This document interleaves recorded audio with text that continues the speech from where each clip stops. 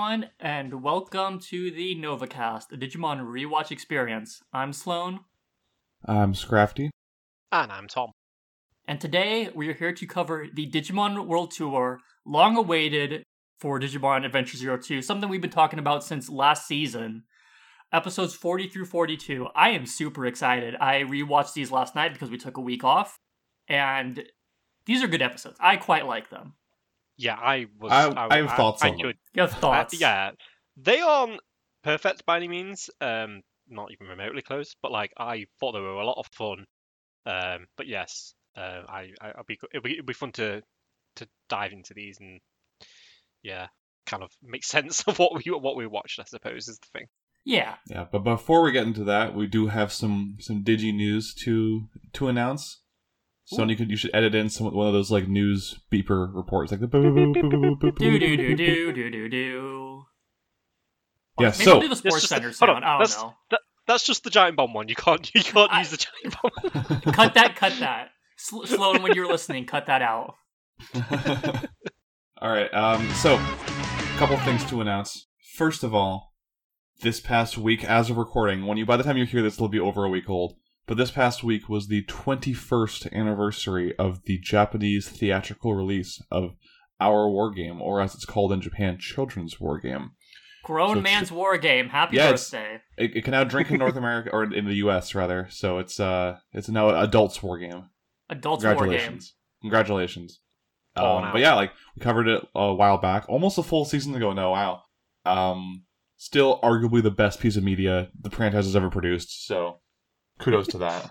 The best piece of media, full stop. There we go.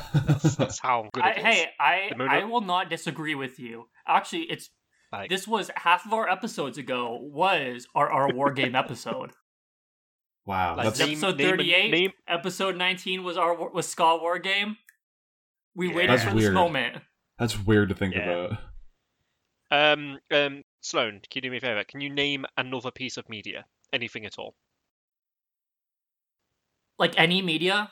For $2, name a woman. Name a woman. Oh god, that's actually pretty tough. Name any piece of media. Actually, no, it's not. Winona Ryder. Any piece of media. It doesn't have to be Digimon media. No, just anything. Any media whatsoever. TV, film, whatever you want. God, now I feel like I'm on the spot. Sailor Moon.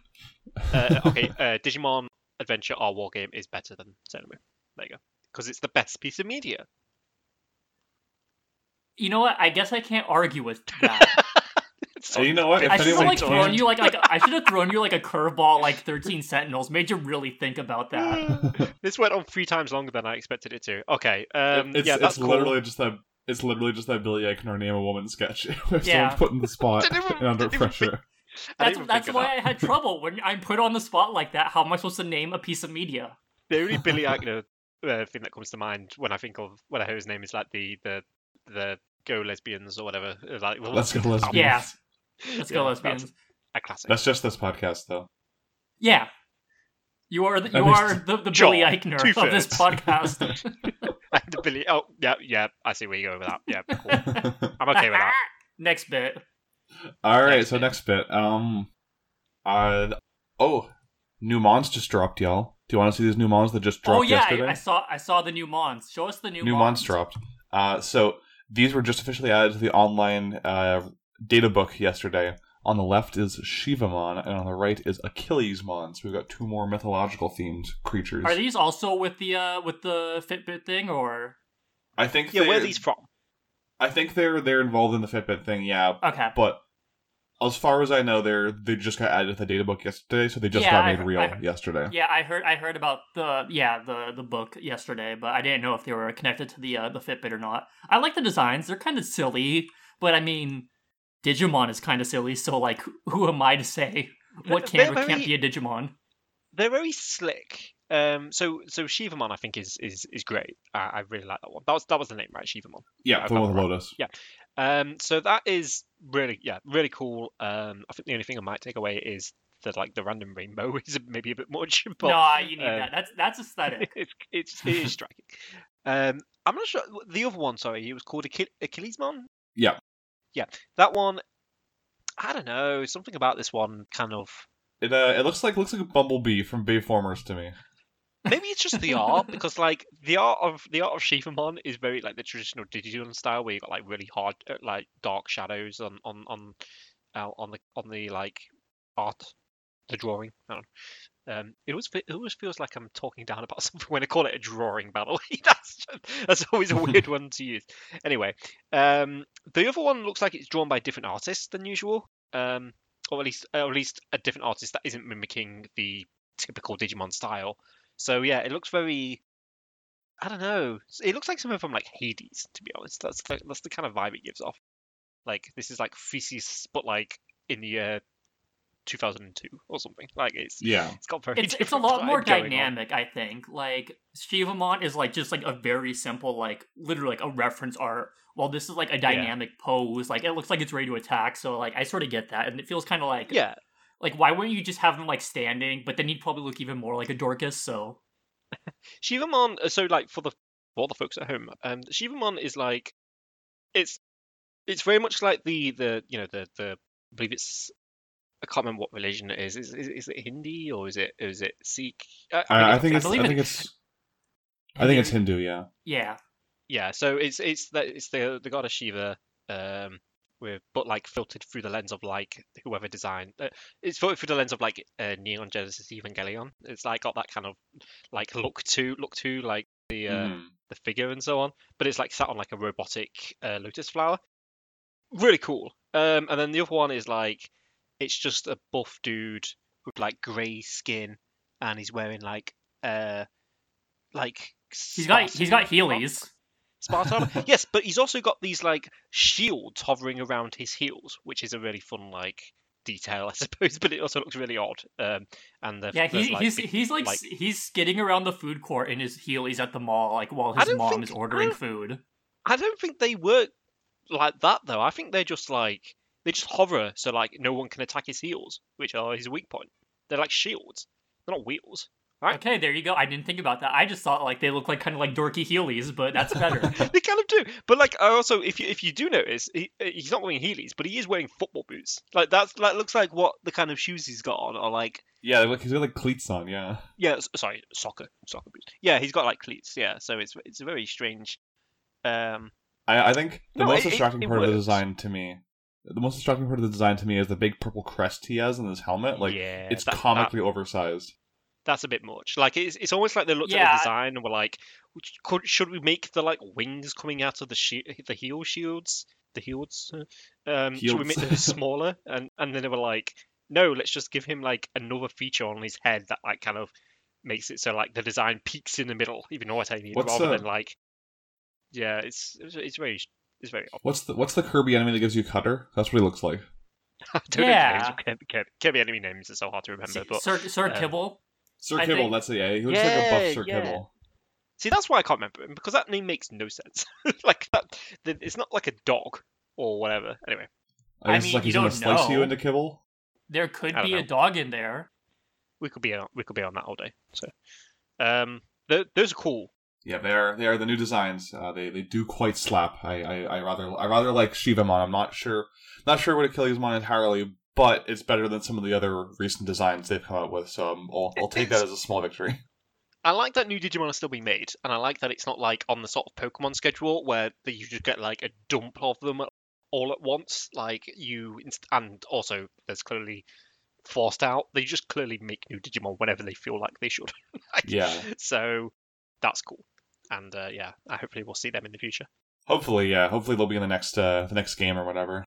Yeah, or next week on Digimon Adventure 2020, we'll just see a random evolution of them from something else. So that's true as well. That show seems like it could do that on the way it's been going. So, but yeah. Pay respects to our Lord and Savior Gabumon. Yes, we'll get to that one. He died for our sins. For this podcast specifically, because there are a lot of them. A lot of sins. He's Xenogeared for our sins. So thank you for that, Gabumon. So to move on to the final piece of news for the day. Apparently they had this big vote in Japan to determine 10 Digimon that would get brand new cards in the new TCG that just came out in North America. And I guess the rest of the world. In English, I guess, is the proper way of saying that. So, do any of you want to take a guess as to who the number one most voted was? For new cards. Yeah, like... For a brand new card with brand new art. They've shown off what the new art will look like for these 10, but I want you to guess what the number one is. Can this be a Digimon that already has a card? Because I don't know who already has a card. Yeah. This is just like a new card with like gorgeous art. Like the art on all of these that I'm looking at right now is just phenomenal. I'm gonna say Wargreymon. I'm gonna say Gallantmon. The actual answer is our eternal boy, the one, the only Terriermon. Yeah. Okay. That's worth it. I thought you were gonna say Frigimon. I was getting hyped up. I thought you were gonna say Frigimon. But okay, just as good. To move through, I'll just move through the others just really quickly. Number 2 also surprised me. You know what number 2 is? Frigimon. No, it's Upamon. That's weird. Oh, that's kind of cool. Are there that many like Cody stands out there in Japan? Show yourselves, cowards. Maybe the poll got like 15 votes total. the Cody squad just showed up. There are half a dozen of us. Maybe it's like that online Pokemon poll that they held to determine Japan's favorite Pokemon, and Buzzwole came like the top 3 because someone vote stuffed it with like 15,000 fake accounts. Actually, well, Buzzwole deserves it because Buzzwole whips, and I will not be taking any questions at this time. It absolutely does, but like you can totally tell that the like this is the only time I've ever been like I've ever been like happy that a poll's been manipulated because the top 10 was actually interesting. Like there was no Charizard, there's no Mewtwo, there's no Pikachu. It was just Pikachu was like 7th or 11th or something, right? Like, yeah, I think it was number 11. It was like right outside the top 10. Which you can tell, it's like that means that Pikachu would have absolutely just completely landslide won it because even with the vote just being completely like scammed or whatever, Pikachu still managed to get that high. So, exactly, yeah. Yeah, the numbers showed up. But number 1 was Dedenne, which is kind of fun. And that's a weird choice to me. Yeah, Sableye was number 2, I believe. So like, yeah. God bless the one dedicated Sableye fan out there. He's pretty cool. Anyway, so I'll just rattle off the rest of these top 10 so we can get to the actual episode. So number 3 was Hoomon / Phoenixmon, so that's Biomon's Mega. Number 4 was Vmon. Number 5 is Anjouamon. Number 6 is Millenniummon from the games, with some extremely cool art that also has Omnimon in it. Ooh. Or not Omnimon, sorry, that's Gizmon. I got my capes confused. Gizmon, come on. Yeah, it's literally Jesus. It's literally Jesus Christ as a Digimon. Anyway, number 6 is Mega Gargomon. Then there's what was this thing called? Aldamon. That was it, or Ardamon. It's the ultimate form of Agnemon from Frontier. Yeah, Aldamon. Oh, yeah. Right. Okay. And then there's Devimon, and then there's 2 different variations of Chaosmon. There's regular Chaosmon, and there's Chaosmon Valderarm, which is the one where it has Valdermon as a head. I like Chaosmon Valderarm. That one's really cool.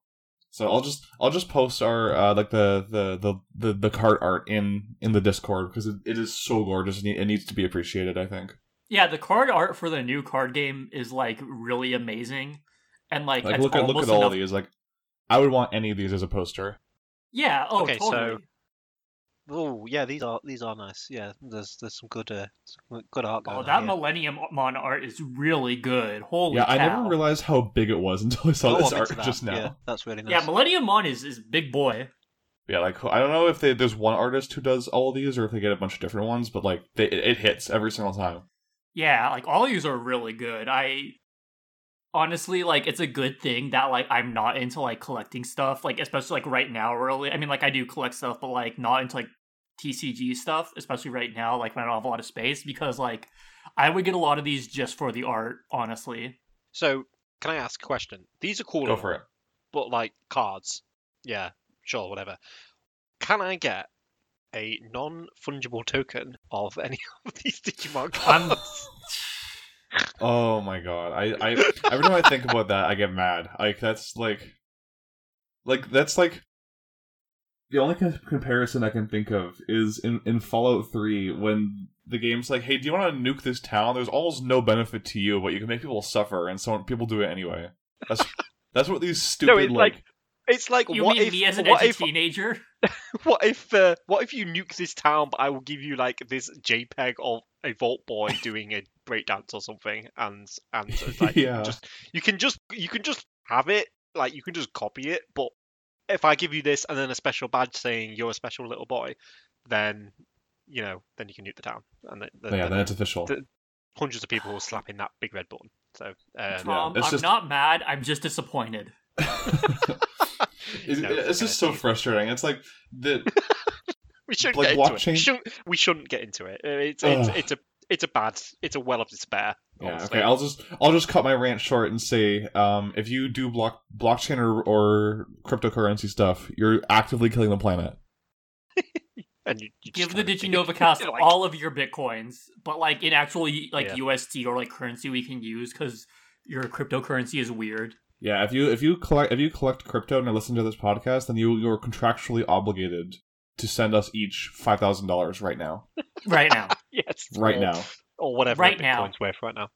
Yeah. Which could be anything between like 2 pence and $1 billion. So anyway. Shall we Anyway, review let's- some episodes? Yeah. I Let's think get on to the show we came here to talk. It's been almost half an hour. Okay. Episode 40. Are y'all good if I start on that? I Yes. can think of no one better to start than you. Thank you. Yeah. Sloan We territory. all know why. We will all learn why, I should say. So, episode 40, Digimon World Tour, part 1.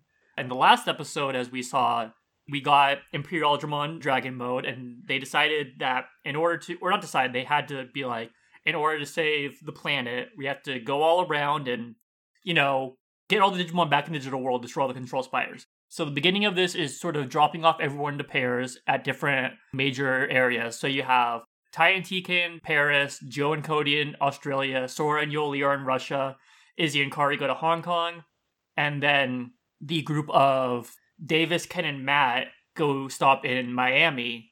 Ken and Matt go to Mexico in a helicopter, and Davis and Michael, who is still dollar store Great Value Willis or Wallace, whatever you're into, go take the red eye up to New York to meet with Mimi. So basically, this sort of starts off with a lot of the Digimon that have been let loose into the world in North America. So you have Canada, you have all throughout the US are sort of converging on New York to be sent back. And so what happens is, because of the panic of all the monsters, Mimi's family, like everyone else, is trying to escape New York City. They're sort of panicking. We get some stuff with that about how they had left Japan and Odaiba because of what happened 3 years ago. But they turn around, Mimi's gone, she's hoofed it. She and Palmon meet up with Davis and Michael, and with one of the Jedi clones, Benjamin, to sort of get everyone together and to get the Digimon back. So they meet up with a bunch of American Digidestined and all the Digimon who have been rounded up, but there is a Cherrymon who starts attacking the Rockefeller Christmas tree. And so there's a small battle. Davis, Mimi, and Michael come to help. XVmon sort of kicks him onto the ice very hard and painfully. I'm surprised it's not dead. And they all kick Cherrymon's butt to stop it. We get some backup from some of the other American Digidestined and their Digimon to help our crew out, because Cherrymon, for whatever reason, ends up beating them for a bit. And so Davis helps open the Digiport to get the Digimon back. Everything is sort of settled. And then we move on to Hong Kong, where Emojiamon is sort of, causing havoc, and an old man goes to fight it, but then 3 young boys, the Poi brothers, have their Shakumons digivolve into Octomons to try and defeat Mojimon, but Izzy and Kari stop them from outright destroying Mojiamon. And then they meet up with another Jedi clone, Jackie, to bring all the Digimon in Hong Kong to Kowloon Park, I believe, or Kulong Park. I can't remember what it was. According to Cybersleuth, it's cool wrong, Park. Okay. I can't, who knows? Subtitles on Hulu may have been off. The wiki might be wrong. Could be Kowloon. Could be Kulong. I'm not sure. I think the official pronunciation is Kowloon, but Okay. it's romanized as cool wrong in Cybersleuth for some reason, and I'll never forget that. I won't ever stop bringing that up. Okay. That's good to know. So they start bringing Digimon scattered around Asia to Hong Kong, but at the border of China and India, there is a Indian Digidestined Mina and her partner Marimon, who are trying to bring the Digimon from India to China, but because she doesn't want to start a war, she emails Izzy for help, and then Izzy, Kari, and the oldest boy brother go to help. The Octomon ends up riding an ink on like the mountain, on the like mountainside, and they communicate with the Chinese army doing like a maneuver to move themselves to spell out like something in I'm not sure what language, Mandarin probably. I don't know. I am not that smart. My apologies. But they end up getting past without any wars being started, no international incidents, and they bring the Digimon to the park and send them all back, and it just sort of ends with like a haha funny of all the Poi brothers are into Kari because everyone loves Kari, as we all know. And as our little cliffhanger for this episode, there is a young boy sitting on a swing alone, and Mummymon sits down next to him, and the kid's like, "Oh, are you alone too?" And Mummymon is just a big old creepy adult, and that's where we end off. What a sinister ending for what is otherwise such a like light-hearted romp of an episode. Well, except for the part where like multiple wars are almost started throughout Asia. Yeah, that's also there's that part. But besides that, yeah, that ending really had me like, whoa, what the fuck? Like, Mummymon. Yeah, I forgot all about that ending, and like I know what it's leading to, but I was like, huh, that's kind of weird. See, the fun part is I can't remember where it's leading, so I'm just like watching this and I'm like, wait, why do they want these kids and something? And I'm putting together like theories in my head which I know aren't correct in slightest, but like I'm thinking like, wait, did they like try to put together like, Dark Digidestined or something? Like I genuinely don't remember, so I'm looking forward. Well, get ready because that's coming up very soon. Yeah, strap in. That is. Strap in. We've not got much left of this series, so yeah, I'm expecting answers to any questions that I have right now to either come soon or not come at all. So we'll see.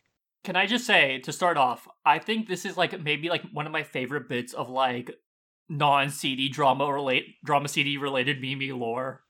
And that's not actually one of my favorite bits. But I think it's very like interesting how Mimi's family just straight up moved because of the whole Digimon incident. Like her dad like just straight up found a job in America because they didn't want to risk like any of that danger again. Which means they clearly recognized it.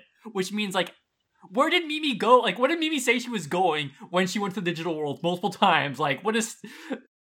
We have a bit of a collar tugging moment as well, where they're like, "Oh, first the heightened terrorist attack, and now this." It's like, I don't know. I don't think Mimi. Yeah.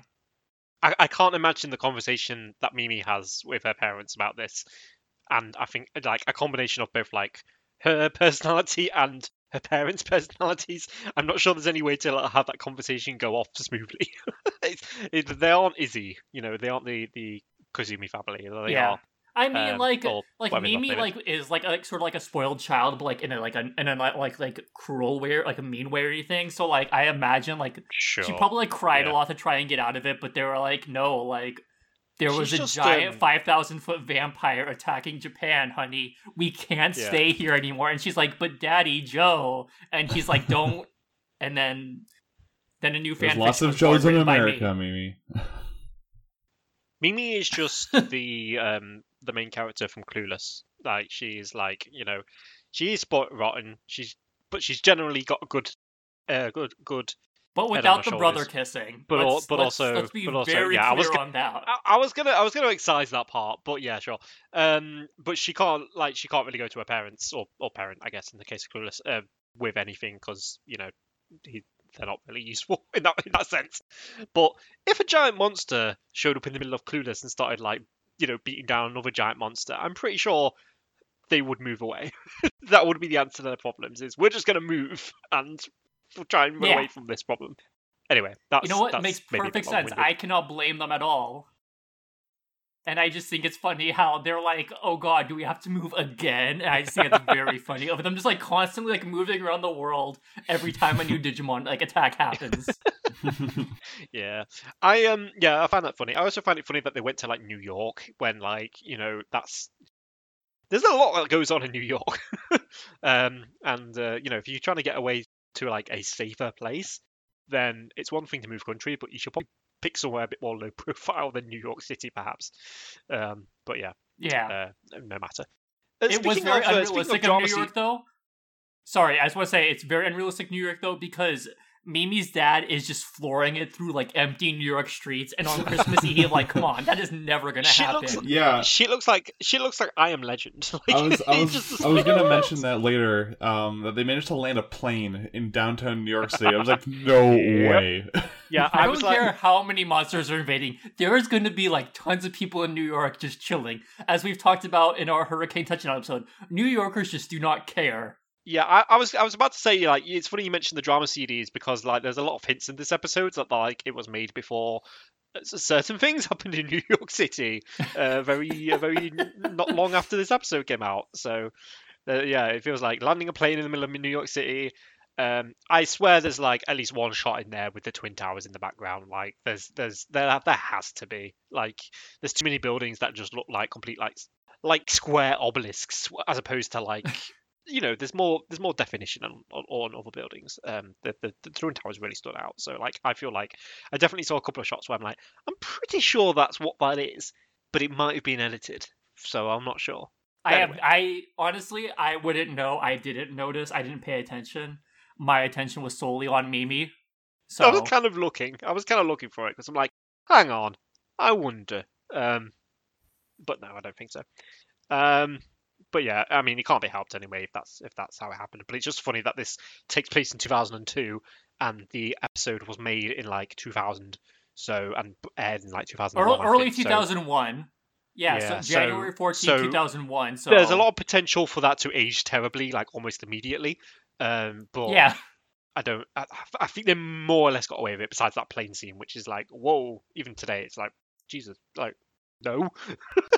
It's like, no, it's okay. It's okay. He's a famous actor. He can land a plane where he wants. America has no rules. It's Captain Sully or whatever. That actor is so funny in the sub because he just randomly says like English phrases, and I don't mean like in response to things. Like Piers will be talking, and all of a sudden, out of nowhere, he'll just flash a thumbs up and go, "Hey guys." That's so good. It's like they had a few stock English phrases like "all right" and "cool," and they just had him say it randomly. Like he's like, was he just like doing like yeah? I was gonna say, was he just doing Terry Bogard stuff? It's if Terry Bogard was even more incoherent, basically. I was thinking of you should look up the Sonic X like sub one day because like that is just full of Sonic's voice actor or voice actress. I'm not sure which. Whatever. Sonic's voice like just randomly inserted with all sorts of like English phrases, but like, oh my god, like the absolute worst pronunciation you've ever heard from like a Japanese person speaking English. Like, I suppose it's just really bad, in like a kind of a like a funny way. It's completely unnecessary. It sounds exactly like what you've just described. So, yeah, the Sonic X in Japanese quite funny. Is it actually his dad though? Like, it is. Yeah. Yeah. I kind of just got the sense that like that's his dad. Was changed. Okay, right. Yeah, even I still find it so strange that like it's not just Willis. Yeah, he's he's great value Willis, and I don't like him, and I mean, he stinks, and he's very boring. And who cares about he's Michael? Yeah, he showed up already, which I haven't forgotten that detail, but like I don't know. Like, I guess he has that connection already with like Mimi. Whereas Mimi doesn't really... Does she show up at all? Oh yeah, she gets like zapped into the dark dimension in the beginning of Hurricane Touchdown, right? So, yeah. But she doesn't really show up or like interact with Willis or anything, so or what?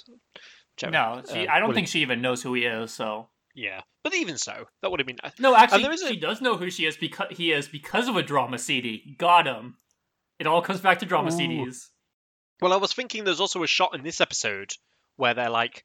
I'm not sure if it's this episode or like one of the later ones, but they're like cleaning up America basically, and there's like a shot which looks like it's on one of the same roads they were like hiking down and hitchhiking down. Okay. I keep wanting to say our war game, Hurricane Touchdown.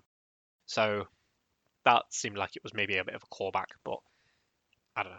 It's probably might be a stretch. I'm not sure. So while we're on the subject of sub-dub differences, I found it quite hilarious. The difference between Mimi's letter to her parents in both versions. Ooh, I like the lore. Tell me.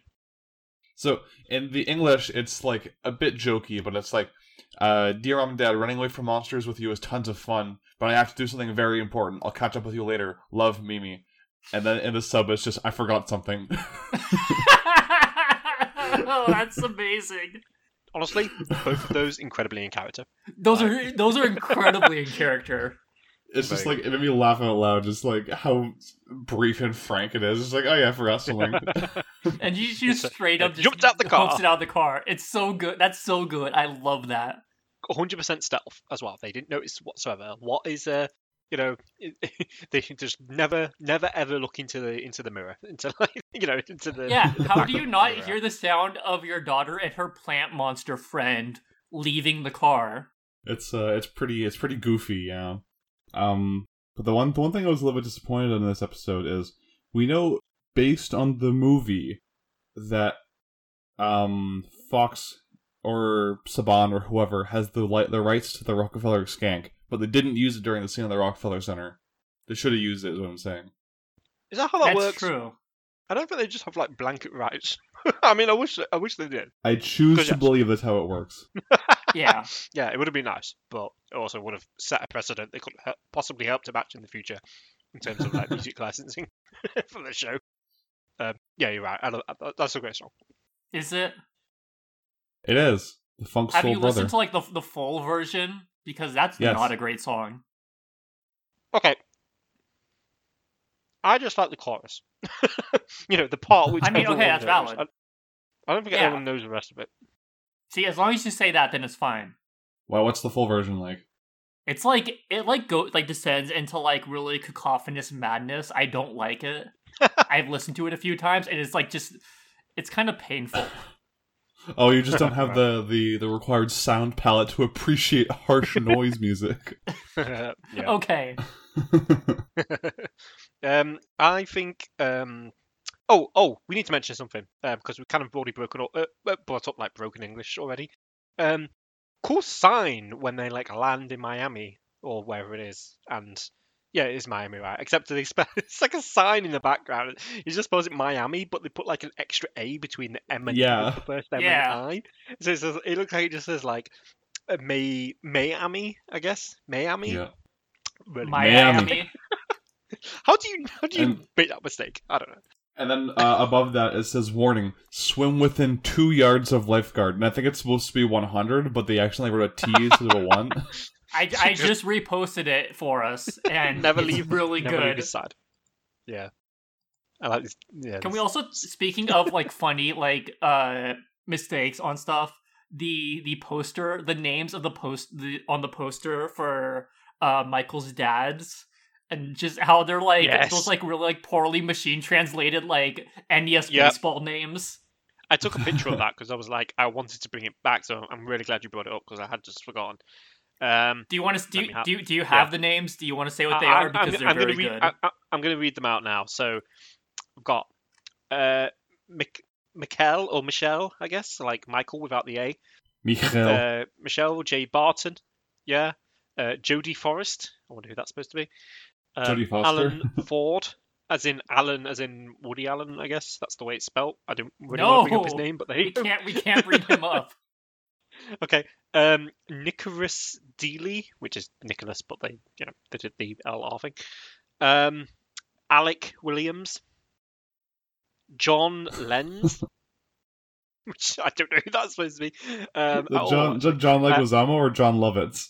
I want to believe it's John Lovitz. Maybe, yeah. I want to, but like that would just be such a weird movie. John Lovitz is a freaking badass. He freaking smashed Andy Dick's face into a bar for making fun of his wife. Oh, awesome. Wow. We really Also, do have to stand then. Yeah, he's pretty cool. And then Richard North is the last one. Which, That's a really boring name.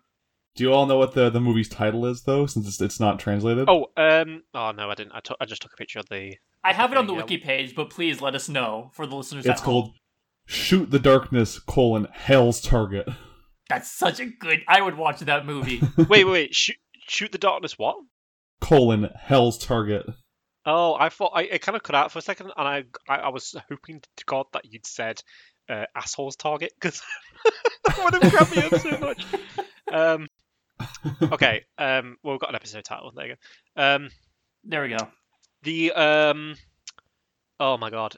Okay, so I think let's break these down. Who do you think these all are? It's Michael J. Fox. Michael J is Michael J. Fox. So where's Barton from? I actually looked this up. The Michael's dad's full name is Michael J. Barton, which means that Michael's name is Michael J. Barton Jr. I hate that. What an egotistical man. So Jodie Forrest is Jodie Foster. Like, we can all agree on that, right? Obviously, yeah, incredibly obvious. Yeah. Alan Ford. I think the Alan part is a reference to Woody Allen. Sorry. Or maybe Alan Arkin. I want to be charitable. Is that spelled? Maybe it's like a Harrison Ford thing because you got Ford and Ford. Yeah, Ford's probably Harrison Ford. Yeah, I was thinking of someone. Nicholas will ignore the spelling mistake here. Nicholas Dealey. I mean, I don't know. The only Dealey I can think of is Kat Dealey, who's like a TV host. she used to host the show where like Nick Pokemon Cage aired on over here. here. Maybe it's Nick Cage. Yeah, there's Nicholas Cage. I don't know.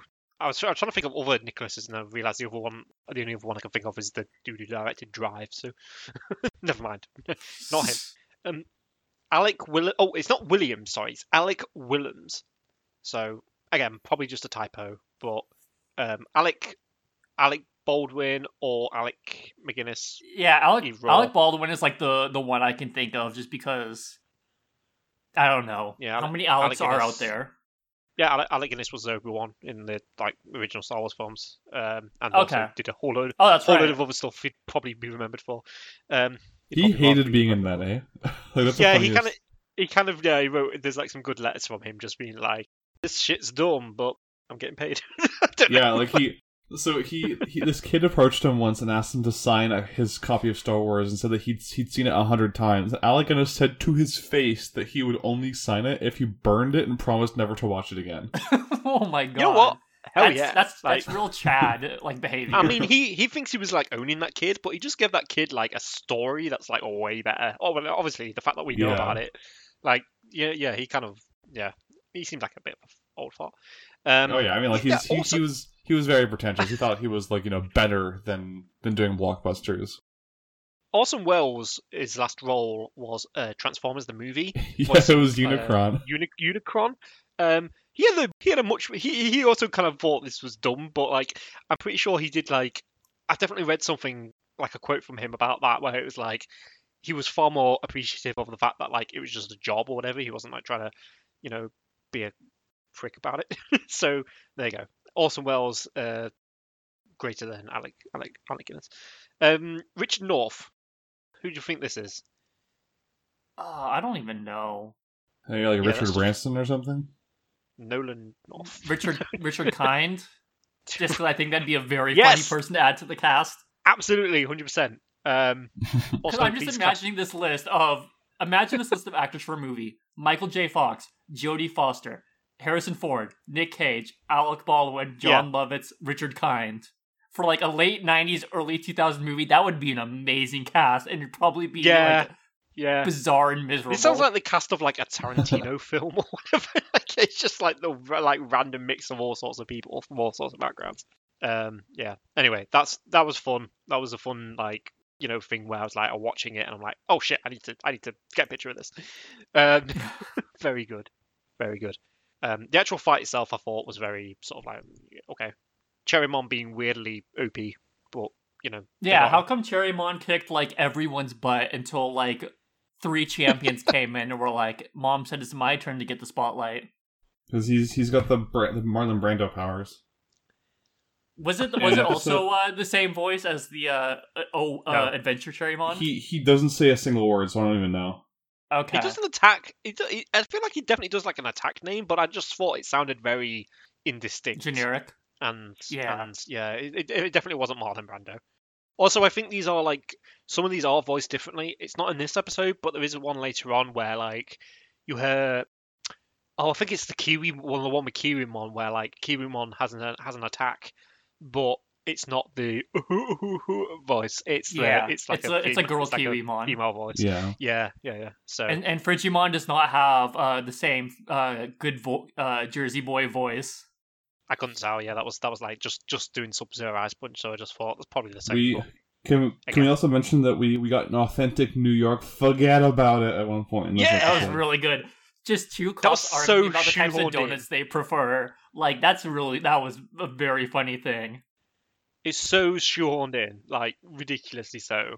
It also made me laugh so hard when they talked about how Cherrymon's destroying the Rockefeller Christmas tree, and then Davis says, "Is nothing sacred?" And it's like, Davis, you don't even know what the Rockefeller Center is. Like, Yeah, they make There's that joke nothing like a sacred. second later. stop being so performatively American. Yeah, He's But just if he's just anyone a- were, it would be Davis. Like, we can all agree on that, right? Oh god, is he a freeaboo? I hate that that's a thing. Davis is written very early Davis in this episode, I found, which is fine for this one because it's a throwaway. It's like, guess for reference, the structure of these episodes is like we're not so much looking at we're not looking at 3 20-minute episodes like we normally are. We're looking at 6, 10-minute episodes. That's what we're doing here. Yeah. And That are all this is occurring like- simultaneously in a timeline. Sure. I'm not sure why no, I was going to say I'm not sure why they needed to rush around and spread the numbers so thin and whatever, but I guess there probably was some time pressure. The whole thing is fun, I find, in New York, but yeah, it's a bit silly in spots. I guess we could move on to like the Hong Kong part, which I thought was kind of wild. Last thing I want to say about the New York part, Tom, do you remember sure. Yeah. the American Digidestined Phil who spoke a bunch? He had the Fleurism. Was he voiced by Phil Lamar by any chance? No, he is actually, I wasn't sure. is just straight up a character, the voice and all, that is just, well, not voice, just the voice, really. It's just straight up a character that we will hear for 50 episodes in Frontier.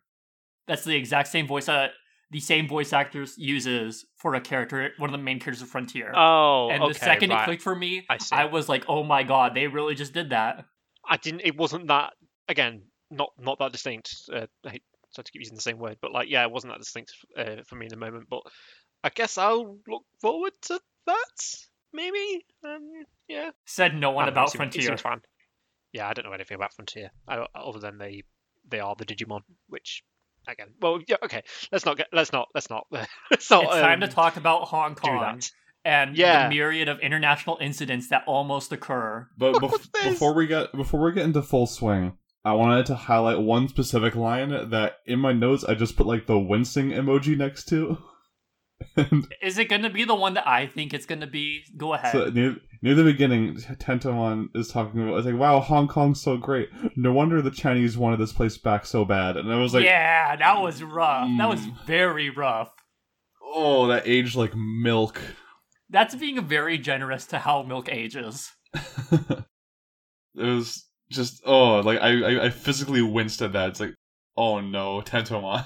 There's also the line towards the end where the military man said, we're all part of the same army when it comes to saving the world. Said no military service person ever. Said Yeah, no, I I was should kind say, said no army general ever. Let's hone that in. It's a very generous reading of the military, but I find it funny that like they are. Oh my god, this is the scene where like you have just Andrew O'Malley who's just like, leave the Chinese military to us, and it's just like It's the what funniest. the I re-went over that line last night. Mega and Andrew Mon saying Mega Kabuterimon and I will hold off the Chinese army is probably the funniest line in all of Digimon. that's all of just anything. honestly, people go mad over the like, yeah, Knuckles, it's war. That's why it's bad, or whatever that line is from Sonic Forces. Yes. This is that line, but better. Like, well, Yeah, it maybe really not better, is. but yeah, like 15 years earlier. So you know, leave Jiren to me. yes. Well, no, but yes. I love that line as well. Yeah, this was wild, but I kind of like This, yeah, the later half of this is just sort of like me, like just squinting and wincing audibly the entire time as I'm taking notes. Yeah. I find it funny. Like the previous podcast episode, we spoke about the there was an episode where Jedi is basically explaining like, "Oh, I was flying through cyberspace, shutting down, access, make sure the military don't find out about Digimon or whatever," which is like a very clear like because they do some dumb shit with them. Like it's a very like anti-military. It's talking down about the military, which thumbs up for me. But this was very much like a sort of. It's kind of like, on one hand, it's like, oh, they were really there to just fire shit because they saw a bunch of monsters. But that's understandable. Like, if the military is good for anything, it's probably, if we were to have giant monsters show up in the real world, probably rely on them to dispatch them in an effective manner. Yeah, honestly, it's very generous for the fact that the military, especially the U.S. Army, as seen in the New York segment, didn't just immediately try and blow away Shogun Gekomon and Airdramon. Exactly, like it's very generous in the fact that like, oh, they didn't just open fire immediately once the was it like Octomon or whatever it was called? Octomon.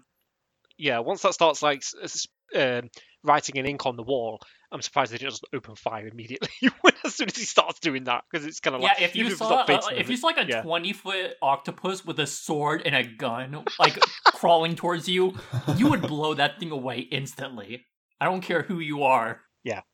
That's like, ugh, Jesus. Anyway, it was fine. It was whatever. It's like, it's a children's show. Probably not the best message to be sending. Yeah. But I don't know. It's not like it's a bad message to be sending, but it's more just like a painfully naive one, I suppose. Yeah. It's not great. But other than that, I thought this was like, I thought it was funny that they just landed. That comment from Tentamon. And then they start like the local kids just like ready to just beat the shit out of Digimon. It cracked me up. It low-key bugged me when Izzy introduced himself. And I was like, "Hi, I'm Izzy Izumi." I was like, "That's not your friggin' name." No, that's his name now. I called him Kazumi earlier. Oh, I meant Izumi. Yeah, like if you want to call it, like, you can be like, "Oh, my name is Koshiro Izumi," or "My name is Izzy," but like, I don't know, it feels weird. It'd be like someone be like, "Hey, my name is Bob Roberts." Wait, did they ever like canonize his name as Koshiro in the dub though? Because I honestly cannot remember at this point. Episode 1. Yeah, the first episode has it as a nickname for him. Yeah, episode 1 is like straight up just everyone gets their real names, but also all the localized names. Okay, then I just don't remember then. That surprised me too. I just thought they just straight up introduced him as Izzy, because what like 6-year-old American kid is gonna try and pronounce Koshiro? Let's just be real. Episode 1, where they do that scene where like they introduce everyone by their proper names, and then the localized names are just nicknames. That surprised me. Like when we were way back on episode 1 of this podcast, like when we watched that again, I was just like, huh, that's neat. I didn't realize that. Yeah, it was a neat thing. Also, can I just say, one of the part with Izzy, like, you're all part of a fraternal society, and Mega Kabuterimon be like, "Izzy, what did I tell you about being so smart to people?" I really like so the relationship between Tentamon and Izzy is always fun. Where like Tentamon is like the normie, I guess, whenever Izzy's going off, and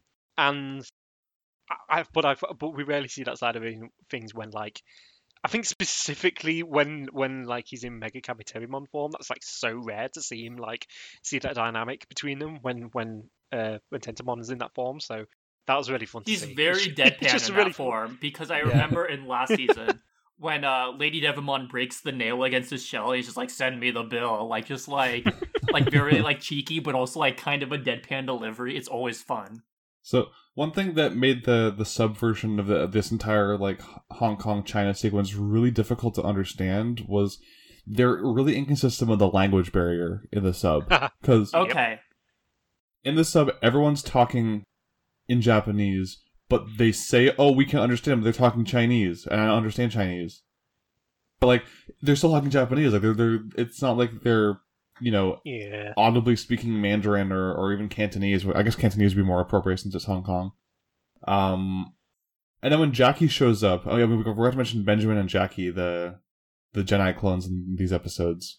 I think we could talk about them next episode as a point, but yeah. So when Jackie shows up, the language barrier basically disappears. Like they don't have any trouble understanding each other anymore. And I'm like, was that intentional? Like, is it saying that he's like a walking translation field, or No, did they just forget? It totally is. Like the last episode of this free batch arc is the one set in Russia, and we'll get to that. But like that's where the language barrier is a plot point to the effect that like the dub can't ignore it, and they approach it differently, I suppose, from how they do here. But then they have the gag with the Russian guy showing up, the Russian version of Jedi showing up. Yeah. And he's like meant to be the interpreter. So like, yes, he's interpreting. Yeah, because almost every episode in the sub has a language barrier involved, and only one of them does in the dub, which I found kind of interesting. I like that they just ignore that. That was the weird thing. Yeah, I think it makes sense in the Japanese version to do that because like, it's you know. Even if you speak the language, I'm sure you recognize as a Japanese speaker, as a native Japanese speaker, you probably recognize that language is not very universal. Whereas English, like, I know this is very presumptuous and so on and built off the back of a lot of bad shit, but the fact of the matter is that, yes, English is a common spread language. So it is a widespread language. So I guess in the English version, it probably just, it seems way more natural to just assume people are speaking English and so on. Like, I'm glad that they do have one episode where there's a language barrier and it's an actual problem, because that just feels like it's not just being completely inconsiderate to the fact that there's language barriers, but and it's fun, but it's I think it kind of works better in the dub, the approach they took to like confine that mostly to just the one episode.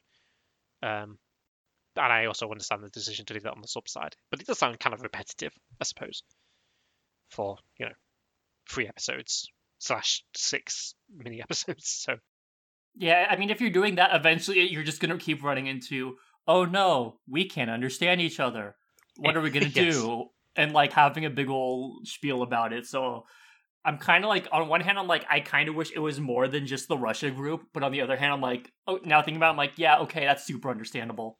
I also think Japanese and Russian are like very different, like very distant as far as languages go. I feel like it's kind of, well, I guess like, well, I guess Japanese is pretty far from most other languages besides like, I don't know. Anyway, I'm not a linguist. I'm not going to go into this. Do we have any more to say about this one, or should we move on to the next episode? No, I'm good to move on. Just one thing, I just really appreciate the fact that at this point Kari knows what she's about, and she's just wrapping every boy around her finger she can to help save the world. It's very funny to me.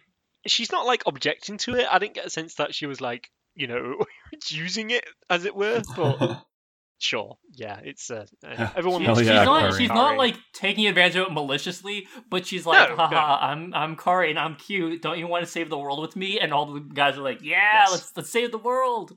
Hell yeah, Kari, go you gaslight gatekeeper girl boss right to the top. Girl boss. Oh no, she's all 3 of them.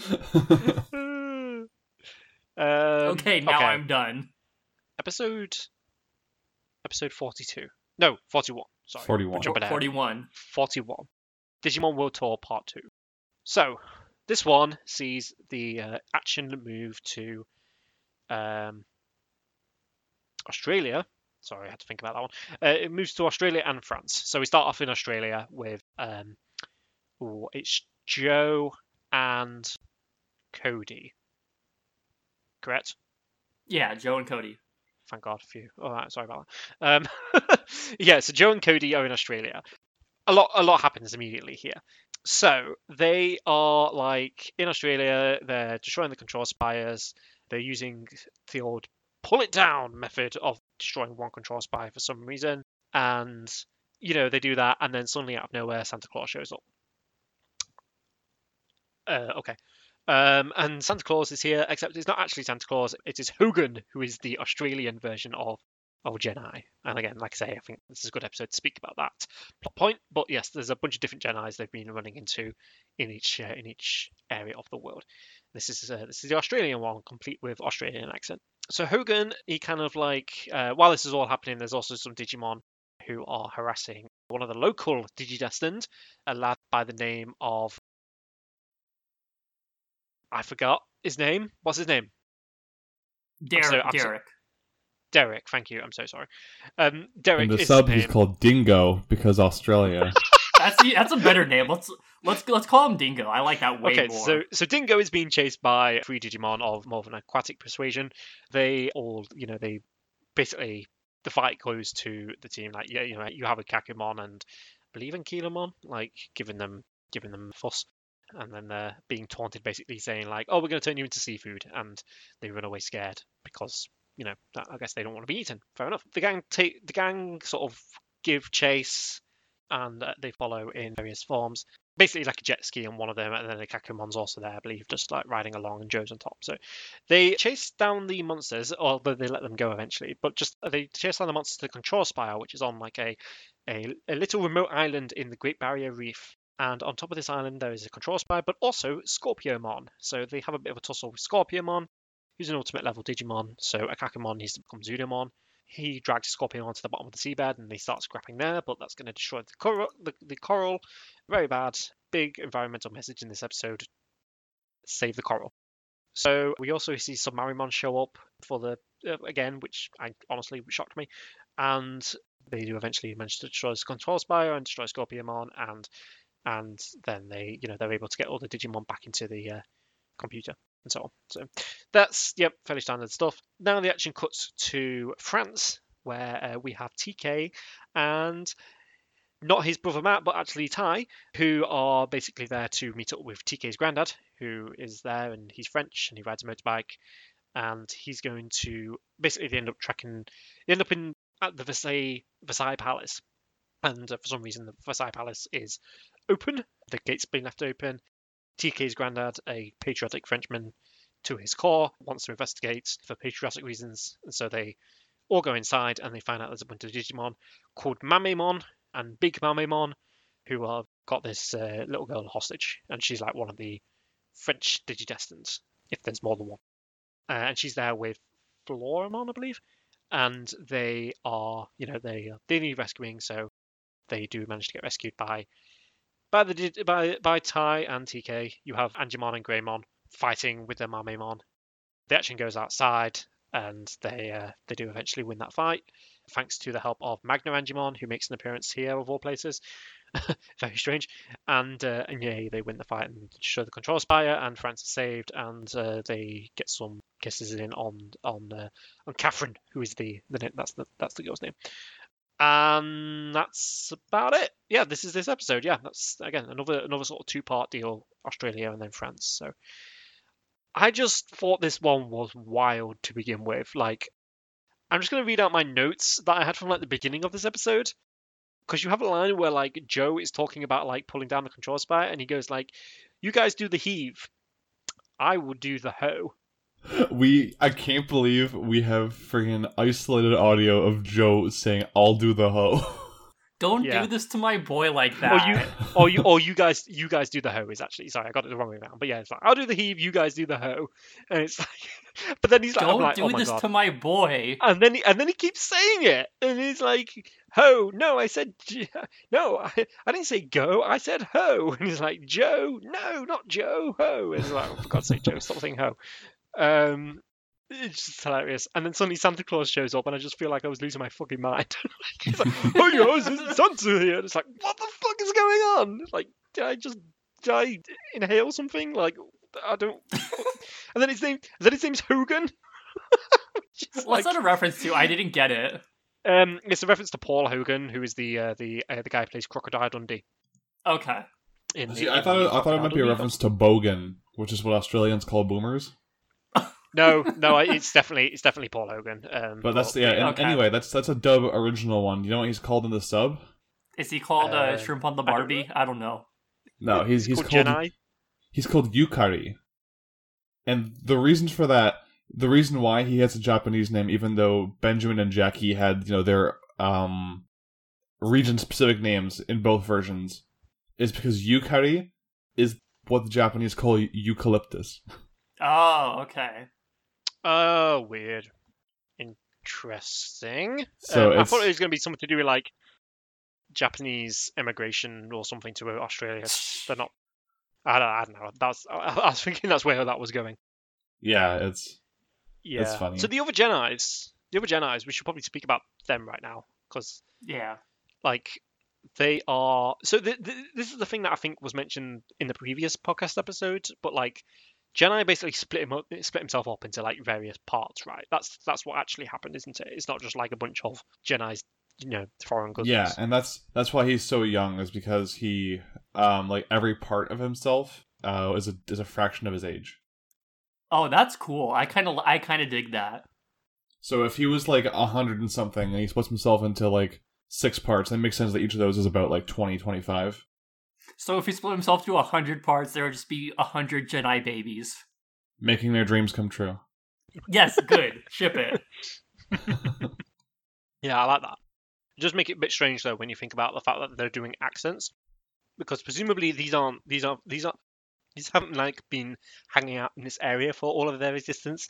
They have just literally just traveled there like through the internet or whatever. So then you suddenly have like Jedi doing an Australian voice, which honestly fair enough. And then you have Jedi doing a Mexican accent, which no. Yeah, the accents in these are so bad. Like every single next one. episode is straight up offensive. Next episode is genuinely like they talk about how in episode 40, like, oh no, we're gonna start an international incident. No, the voice next episode is going to start an international incident. But good news, it's not Jeff Nimoy playing the other Jedis. Nice. Oh, okay. phew. I mean, So he plays the main one. He does not play the other ones. So he is clean. Okay, that's all I care about. To an extent, but yeah, sure. I won't put it on his. I won't put it on his shoulders. This is like, yeah, it's really that chain of events of just Joe shouting "ho" the whole time to like then hey here's Santa, then it's like it's not Santa, it's Hogan, it's Hogan the Jedi. Really funny, really got me. But I don't even think I can like say that the episode like did a good job. It's just me and my warped sense of humor, I guess, thanks to the internet. So it was funny nonetheless. Can I point out a quick fun fact though? Mm-hmm. So a lot of the Digidestin we see actually end up showing up in Last Evolution Kizuna. Catherine in particular was one. I believe Dingo also showed up. And from last episode, the Poi brothers made an appearance. So I think that's really cool how so many years later, these like literally one-off characters got to show up in like the big final bit of adventure. Yeah, I mean, Last Evolution Kizuna does like, it's basically a sequel to Adventure 2. Like, I wouldn't really try that for all intents and purposes. Like, I would say that Last Evolution Kizuna is more of a direct continuation of like the plot elements in this show, but like really cool ways. I feel like it maybe picks and chooses a little bit, but that's fine by me. Because yeah, the World Tour stuff is fun. It's fun seeing all these different iterations and international variants of the Digidestin and so on. And some of them are in a team, some of them are like more working solo. It's cool to see. Yeah, we talked about the last podcast episode how how much it opens up the world, and it really does feel like that. Absolutely, yeah, 100%. So the actual action in here, again, I kind of like the last episode. I feel this is fairly throwaway. It almost feels like it's going back to like the old formula of like what you saw in like early season 1 of Digimon, like that kind of structure of like Monster of the Week sort of thing, just without the whole. There's like nothing being gained of it per se. Like there's no like new evolution or whatever. Like there's nothing like that. It's just progress. So it's very light-hearted. Like the first part of this episode is very extremely light-hearted, to the point where you have them like mocking the enemy like seafaring Digimon, being like, we're gonna cook you into a stew. No, we're gonna cook you a sushi or whatever. It's like, no, we're gonna throw you on the Barbie or whatever. It's like it's very silly. So. Scrafty, I'm curious. That was not triple dip rice pilaf and jambalaya in the sub, I'm guessing.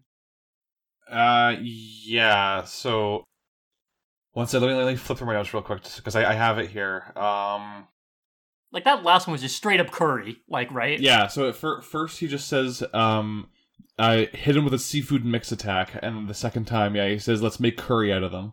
Okay.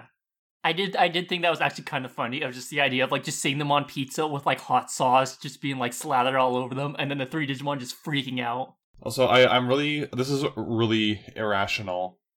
It bothers me so much that they pronounce the evolution of Crabmon as Coelamon and not Oh yeah, that got Coelamon. me really mad. Once I learned that it's actually pronounced coelacanth, thanks to Animal Crossing New Horizons, I got very mad at that too. But also, I can understand that because for 28 years I had that issue. Yeah, I it's didn't just know like that. it's one of the only things I allow myself to be a pedant about is that kind of thing. It's like, you're adults, you should know better. Yeah, I You see, Gen 3 of Pokemon wasn't out yet, so we didn't really know about coelacanths, so... Yeah, that was... Hurry, next bit, someone, help me. I don't know, like, this episode is, like, so hard to, like... I don't know, it's hard to get much out of, but, like, I did find it funny that Submarimon showed up again, given the amount of times that I feel like we've kind of maintained this sense of, like, Submarimon isn't in this show much. It's like, no, he kind of is. Like, he's in it enough, I think. And this is his 3rd time, and I'm pretty sure he shows up one more time. Really? One more time? Okay, I mean, it's one more time. I'm pretty sure. They keep finding excuses to, like, have water happen. You know, or like, you know, scenarios where like Submarimon is actually needed, because, you know, it's kind of hard to come by scenarios where you're going to need to go underwater time and time again. Yeah. So props to them for you know, at least here it's kind of obvious, because it's like, oh, we'll just do like one in like a coastal region or whatever, and like, yeah, Australia, why not? But I'll also say TK's grandpa just dude's like real, like, we know where TK got his Chad status from. Right, like his grandpa just straight up just storms Versailles Palace, just kicks down a door, ready to save a girl, and he's pretty cool. I like him. Is that TK's granddad? Yes, it is. Right, okay. Because in both versions, yes. Is he French on his mom's side? Is he French in the Japanese version, like in the original? Yeah, his mom is French on some side, I want to say. Strange. I feel like this is the first. It just bothers me so much, because, like, God bless you, David Lodge. Like, you're a good voice actor. You cannot do a French accent to save your life. It was really bad and really funny. It physically pains me. Like, maybe it's just because I'm Canadian, so I'm like extra snobby about French stuff. But like, yeah, it was rough. It was rough. Yeah. So according to the wiki, Michel Takaishi is Nancy's father. So they're half Parisian. And that's why TK is such a trad, because the Parisians will like burn stuff down. He could just be a Japanese man and move to Paris, though. Like, there is a lot of Japanese people who either I'm move just to or going visit. by what the wiki says, which who knows how accurate the wiki is, because it's a wiki, but it's better than I know. I mean, he could. So be he's not speaking Japanese with a French accent then in the sub, which would be really funny. No. No. Okay, that's a shame. Because like Paris is such a popular like dream, either vacation or like visitation place for Japanese people that they invented an entire word to describe the feeling of disillusionment that Japanese people will get when they visit Paris and realize that it's not as good as they thought it would be. Wait, really? Yeah, it's called Paris syndrome. That's very bizarre. It's weird. Like, yeah, it's or Paris Shokugan in Japanese. It's, okay. According to Wikipedia, a sense of disappointment exhibited by some individuals when visiting or going on vacation to Paris, the capital of France, who feel the city is vastly not as artistic and aesthetic as they expected it to be. Wow, that's a lot to take in. Did you see? Is that word used all in, or phrase, I guess, used all in this episode? It absolutely is not. But like the existence of the phrase to begin with, points to, you know, it being a popular destination for Japanese people in general. So that's why I'm not writing off TK and Fam being still like full-blooded Japanese, despite the fact that their grandpa and grandma seem to live in Paris full time. I'm wondering if that's just like they got off the plane and they just see a McDonald's or something and they're just like, oh, this place sucks. Like, I don't know, like it's like, hey, it's a city, it's the capital of the country, like it's and like a G8 country or whatever. It's like, what do you expect? It's going to be, pretty bloody commercialized. Like, come on, I've not been to Paris. Also, Scrafty, I'll one up you. David Lodge doing a horrible French accent, and say Felice Sampler doing a horrible French Gremlin child accent is even worse. She sounds like a child in a David Cage game. That's how bad it is. I don't know if it's worse though. Like I like David Lodge's voice, so hearing it do like a really bad, like cartoonishly over the top French accent, like it hurt me. I mean, that's fair. To me, it's funny, but to me, Catherine's like just straight up a French Gremlin child. So like it was like horrible. She sounds like French, like girl Oliver Twist or something. Like she kind of has that sense about her, just like oh, mon ami, mise of merci. I don't know, like something like that, where she just sounds utterly helpless. She's about to say that the baguettes are in season. No. Fucking hell. Been waiting all week to use that one. Okay, now our episode title. Now we found our episode title. The baguettes are in season. Just Tom. Really. Oh, go ahead. Sorry. No, I was done. Yeah. So Tom, I need to get your opinion because you are the NovaCast most core supporter of TK and Kari. How do you feel about TK and Catherine? Just TK moving in on Catherine like this? I found because of the fact that they seem to portray her as like younger than I think she was probably meant to be. I just found the whole thing where like TK and Tai are both like gawping over her to be very off-putting. Like I couldn't really get past that part to think about much else. No, but TK, we've seen Chad TK already, and he's kind of like for the worse settled more into the role of like being a Chad. But he also kind of S-words for Kari a lot, so that's what kind of made me like think like is this out of character? Like, well, he's out. I'm making sure we aren't getting banned on Twitch. I'm making sure of it. What happens in Versailles stays in Versailles. That's the episode title. That's the episode title. I forget my favorite part of this half of the episode is at the end when the camera just pans down to all the Mamimon just floating in the friggin' Seine River. It's really good. It's really funny. It gives me immense Scrappy-Doo found dead in Miami vibes. I have I will admit I kind of spaced out with the conflict of this episode. Like the thing that really caught my attention was Magna Angemon showing up, which I just thought was so like. I wrote in my notes, Magna Angemon showed us here. Tom, are you okay? So yeah, like he has shown up. This is his third appearance, not counting the movie. Like he shows up at the very end of Digimon Adventure to send Piedmon to Clown Hell, and then he shows up in a few episodes back to try and send Black War Greymon to Clown Hell, but fails. Now he's just being used here to dispatch of some random cannon fodder Digimon, basically. Like it's some trash mobs. I feel like it's too late for them to like introduce Magna Angemon as just like one of the guys or whatever, one of the team. Like and Angiwormon, has already shown up, and also that's kind of like she wasn't as big of a deal, in terms of like the Digivolution or whatever. She's basically like the Greymon of the Gatomon line, essentially. At this point, yeah, Magna Angemon is supposed to be like a god killer, so for having him show up here was just kind of funny. It reminds me of like, there's an episode of like early Johto series Pokemon where like Johto was the one series which was weird because like Ash, rather than just completely ditching his team and starting fresh, he brought some of his Digimon. Jesus Christ, he brought some of his Pokemon with him, and he brought Charizard with him. So like one of the early episodes of like the first season of the Johto arc, he just has this Charizard and he sends it out like it's like one of the first trainers he meets in like Route 1 or whatever of Johto, and the trainer's just like, what the hell? That's so unfair. You can't just do that. You should know better. And he's just like, could you imagine being youngster Joey with your level 5 Rattata and then dude rolls up with a level 60 Charizard? It's like, whoa, you need to go to Mount Silver. Like, go on, take a hike. So it kind of reminded me of that. I just like you just using like insane god killer to fight whoever the hell. But anyway, like I don't know. I thought it was funny to see that happen. No Clown Hell this time though, I guess, which is a shame. Not funny to worth see. it. I mean, they're good Yeah. Digimon. They're just grumpy because they aren't home.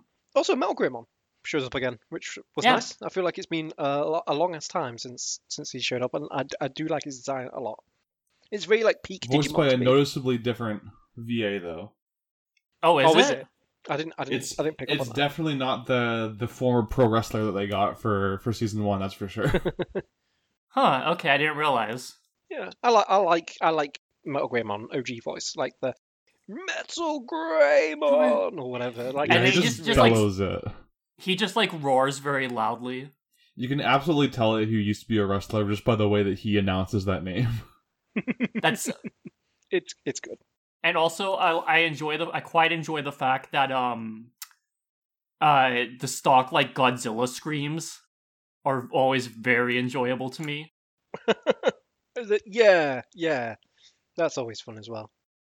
Yeah. Yeah. But this, yeah, I thought the TK's granddad is just a trip. You know, he's like so French.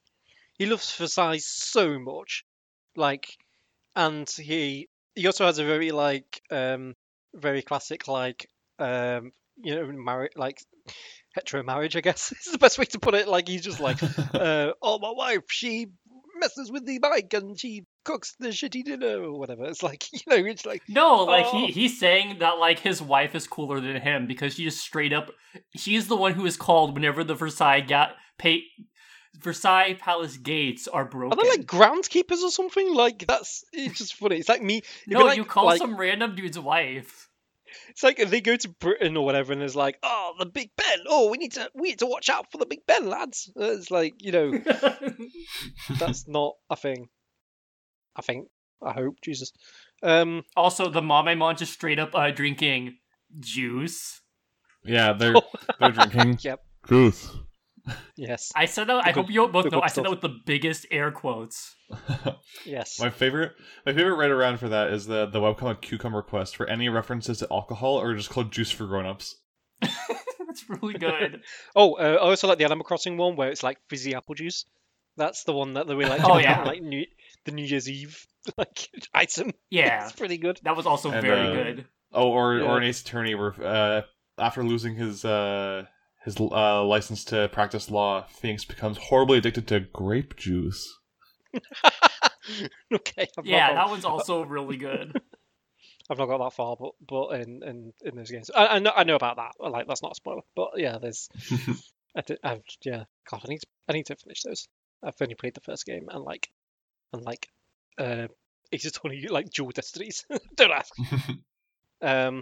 Anyway, yeah, I think we're that's good on this episode, though. Unless anyone Yeah. else has anything to say. Yeah, that's what I mean by there's not a whole lot to talk about in these episodes, despite a lot they are happening. fun, but like they're not They're like fun, yeah. discussion. Yeah, we're kind of just goofing off about the fun, silly stuff that happens in these episodes, but Yeah. in terms of like thematic depth or whatever, there's Speaking barely of any. fun, silly stuff, TK and Ty see a captured girl, immediately shout, "All right!" Like, come on, guys. Yeah, All it'll- right. That sucks. A part of which I found kind of funny was when they're explaining like who the Mamemon are, and they all start speaking in unison, like they're in a trance or something. That was so strange. Yeah, very. I think it's because like their lip flaps basically match. I'm not sure. So if that was like intention, I'm not sure if that was in the original or not. Scrafty, you'd probably be able to like. Hey, Scrafty, tell us the difference between the dub and the sub. You know, is that the same thing there, where there's you know, they are speaking in unison? Kind of, yeah. I mean, I actually didn't take notes on that part because I was kind of like, I wouldn't say bored, but my attention wasn't there for the second half of this episode, I guess.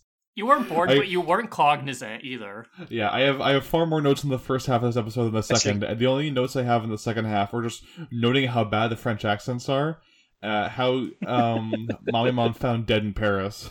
That's good. And there's one thing I forgot to mention in the Australian part, and it's that one thing that's really cool in the sub is that every regional Digidestined uses their region's term for Digidestined. Oh, that's actually really cool. That's a nice detail. So do you have notes on those? Yeah, like the Australian kid Dingo, he says in broken English when he's first introduced, I am Dingo, Digi-Destiny of Australia. Oh, that's adorable. And then Catherine in this episode, when she's introduced, says, I am one of the chosen ones of France. That's cool. I like that. So like they actually like researched what terms the different language dubs use and use those terms, which is cool. Oh, that's really cool. So wait, what are they called? Is it just Digi-Destiny in the in the New York chapter? Yeah, they just use Digi-Destiny. The American Digi-Destin, because that's the term used in the English dub. Right, I see. Japan is the chosen children, and I think that's all we've covered, besides France now being the chosen ones. Yeah. Oh, of course, it's not Digi-Destin in Japanese, is it? Yeah, it's the... Nah. Right. That's cool. Yeah, I'm into that. That is cool. That's a really neat touch. Mm-hmm. I appreciate that. Shall we take a break before we move on to the next episode? That sounds good to me. We will take a quick break, and we will be right back to cap this off with episode 42 of Digimon World Tour Part 3.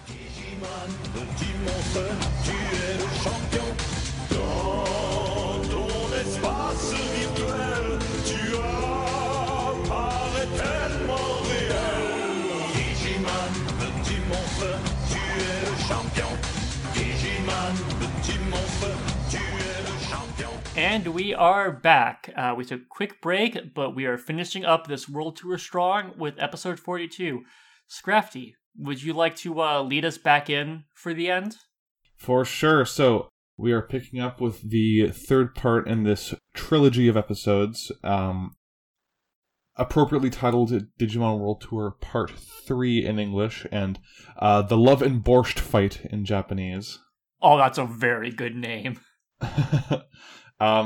This is also a milestone episode, and can you either of you guess why this is a milestone episode? No, I can't. I actually can't. This is the final episode in the entire franchise that is written by the dub writing team of Jeff Nimoy and Bob Buchholz. Wait, real? This is the final episode? This is it. We've reached the end of the Nimoy-Buchholz era. You're kidding. I'm not. Every episode from here on was written by a different writer. Huh.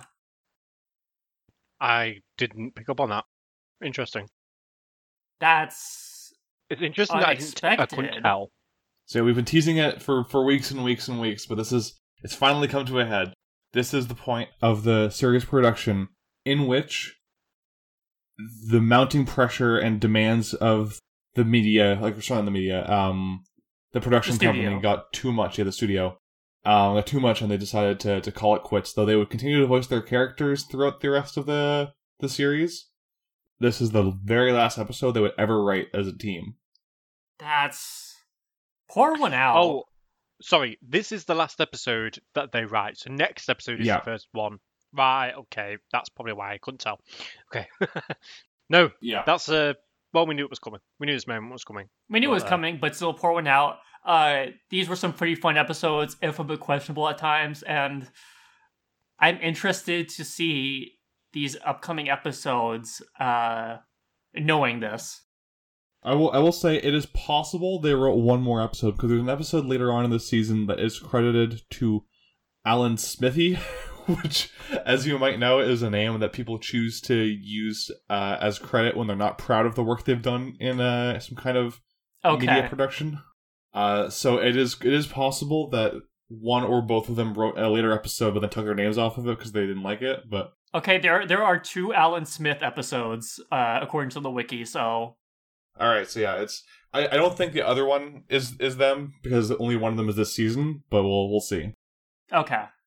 In any case, so that the final part of this mini arc, the World Tour, opens in Acapulco, Mexico, where Ken and Matt are, doing their civic duty, destroying control spires, and they receive word that there are runaway monsters in this ancient Mayan temple that's in, I think it's Palenque is how you pronounce it. I'm super sorry if I'm butchering pronunciation. I'm not a good visual pronouncer, I guess.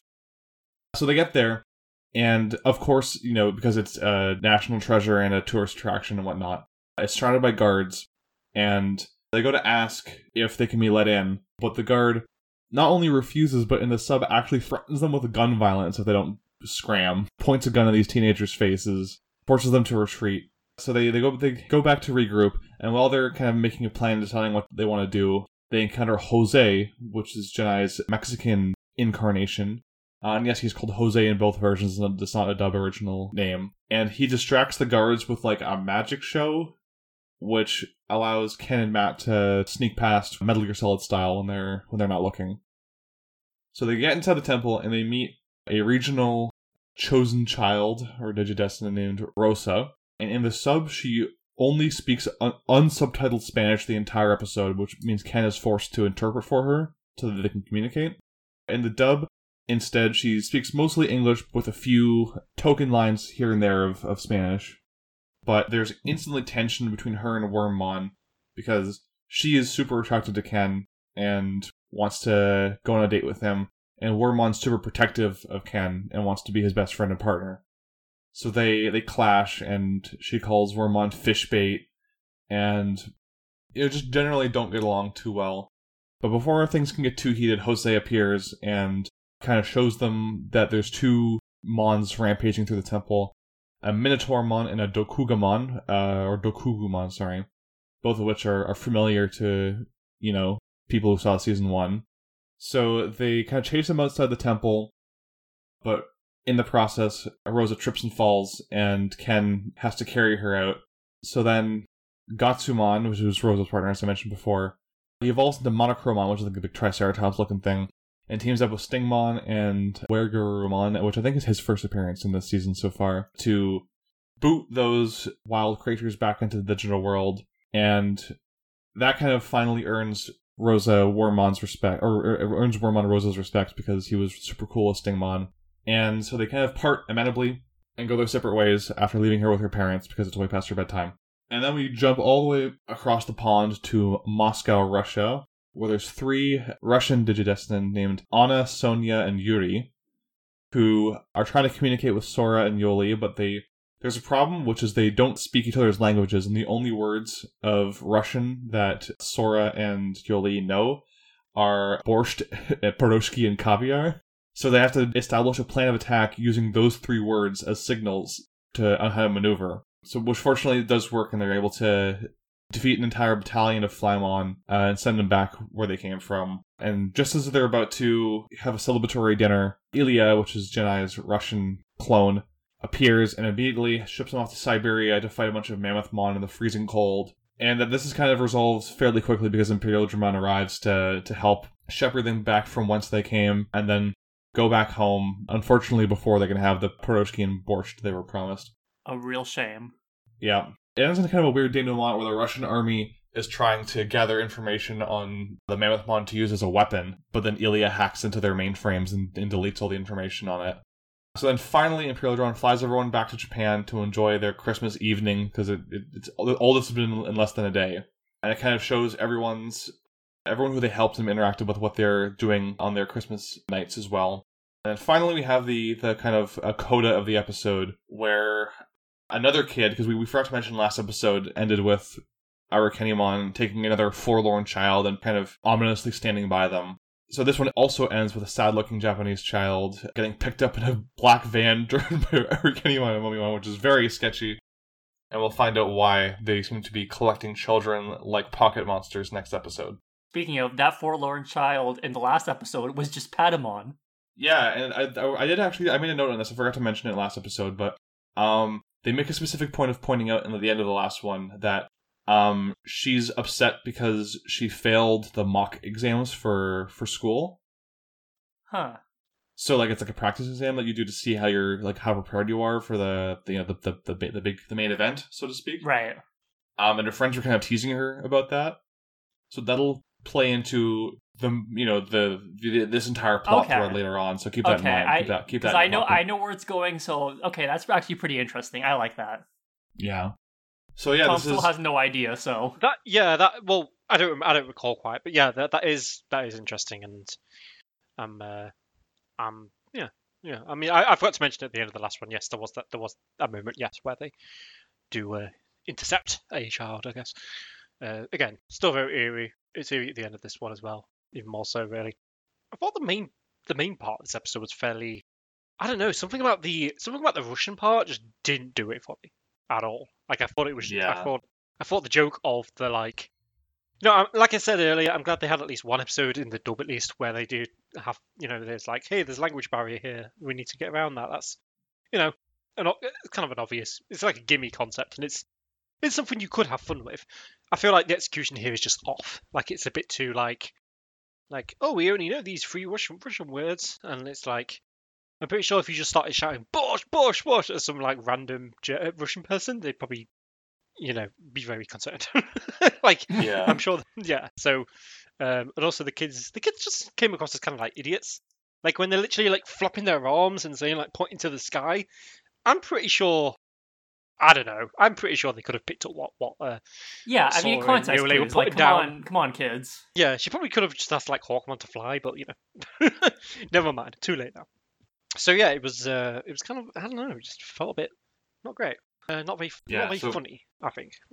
Now that we've gotten to the end of these 3 episodes, I have a question for both of you. Okay. Mm-hmm. Do we learn anything new about any of our main cast over the course of these 3 episodes? We learned that Joe gets seasick, but it's okay because it's only when he's around water. So. And also, of course, Joe gets seasick. Like, I'm pretty sure that probably came up in the first series as well. Like, it's Joe. Come on. Okay, let me rephrase that. Did we learn anything meaningful about any of our main cast? Wormmon is dangerously possessive. Yeah, that's actually a thing. Yeah, dangerously possessive of Ken, as we see in this episode. Which, not a fan. No, I didn't much like that. I thought that was just really weird. He's like getting. I mean, it makes sense. Like he's now getting close to his partner, like for real. And some girl's like, "I'm going to become your stepmom." I'm going to become the would Joker. Probably be a little worried.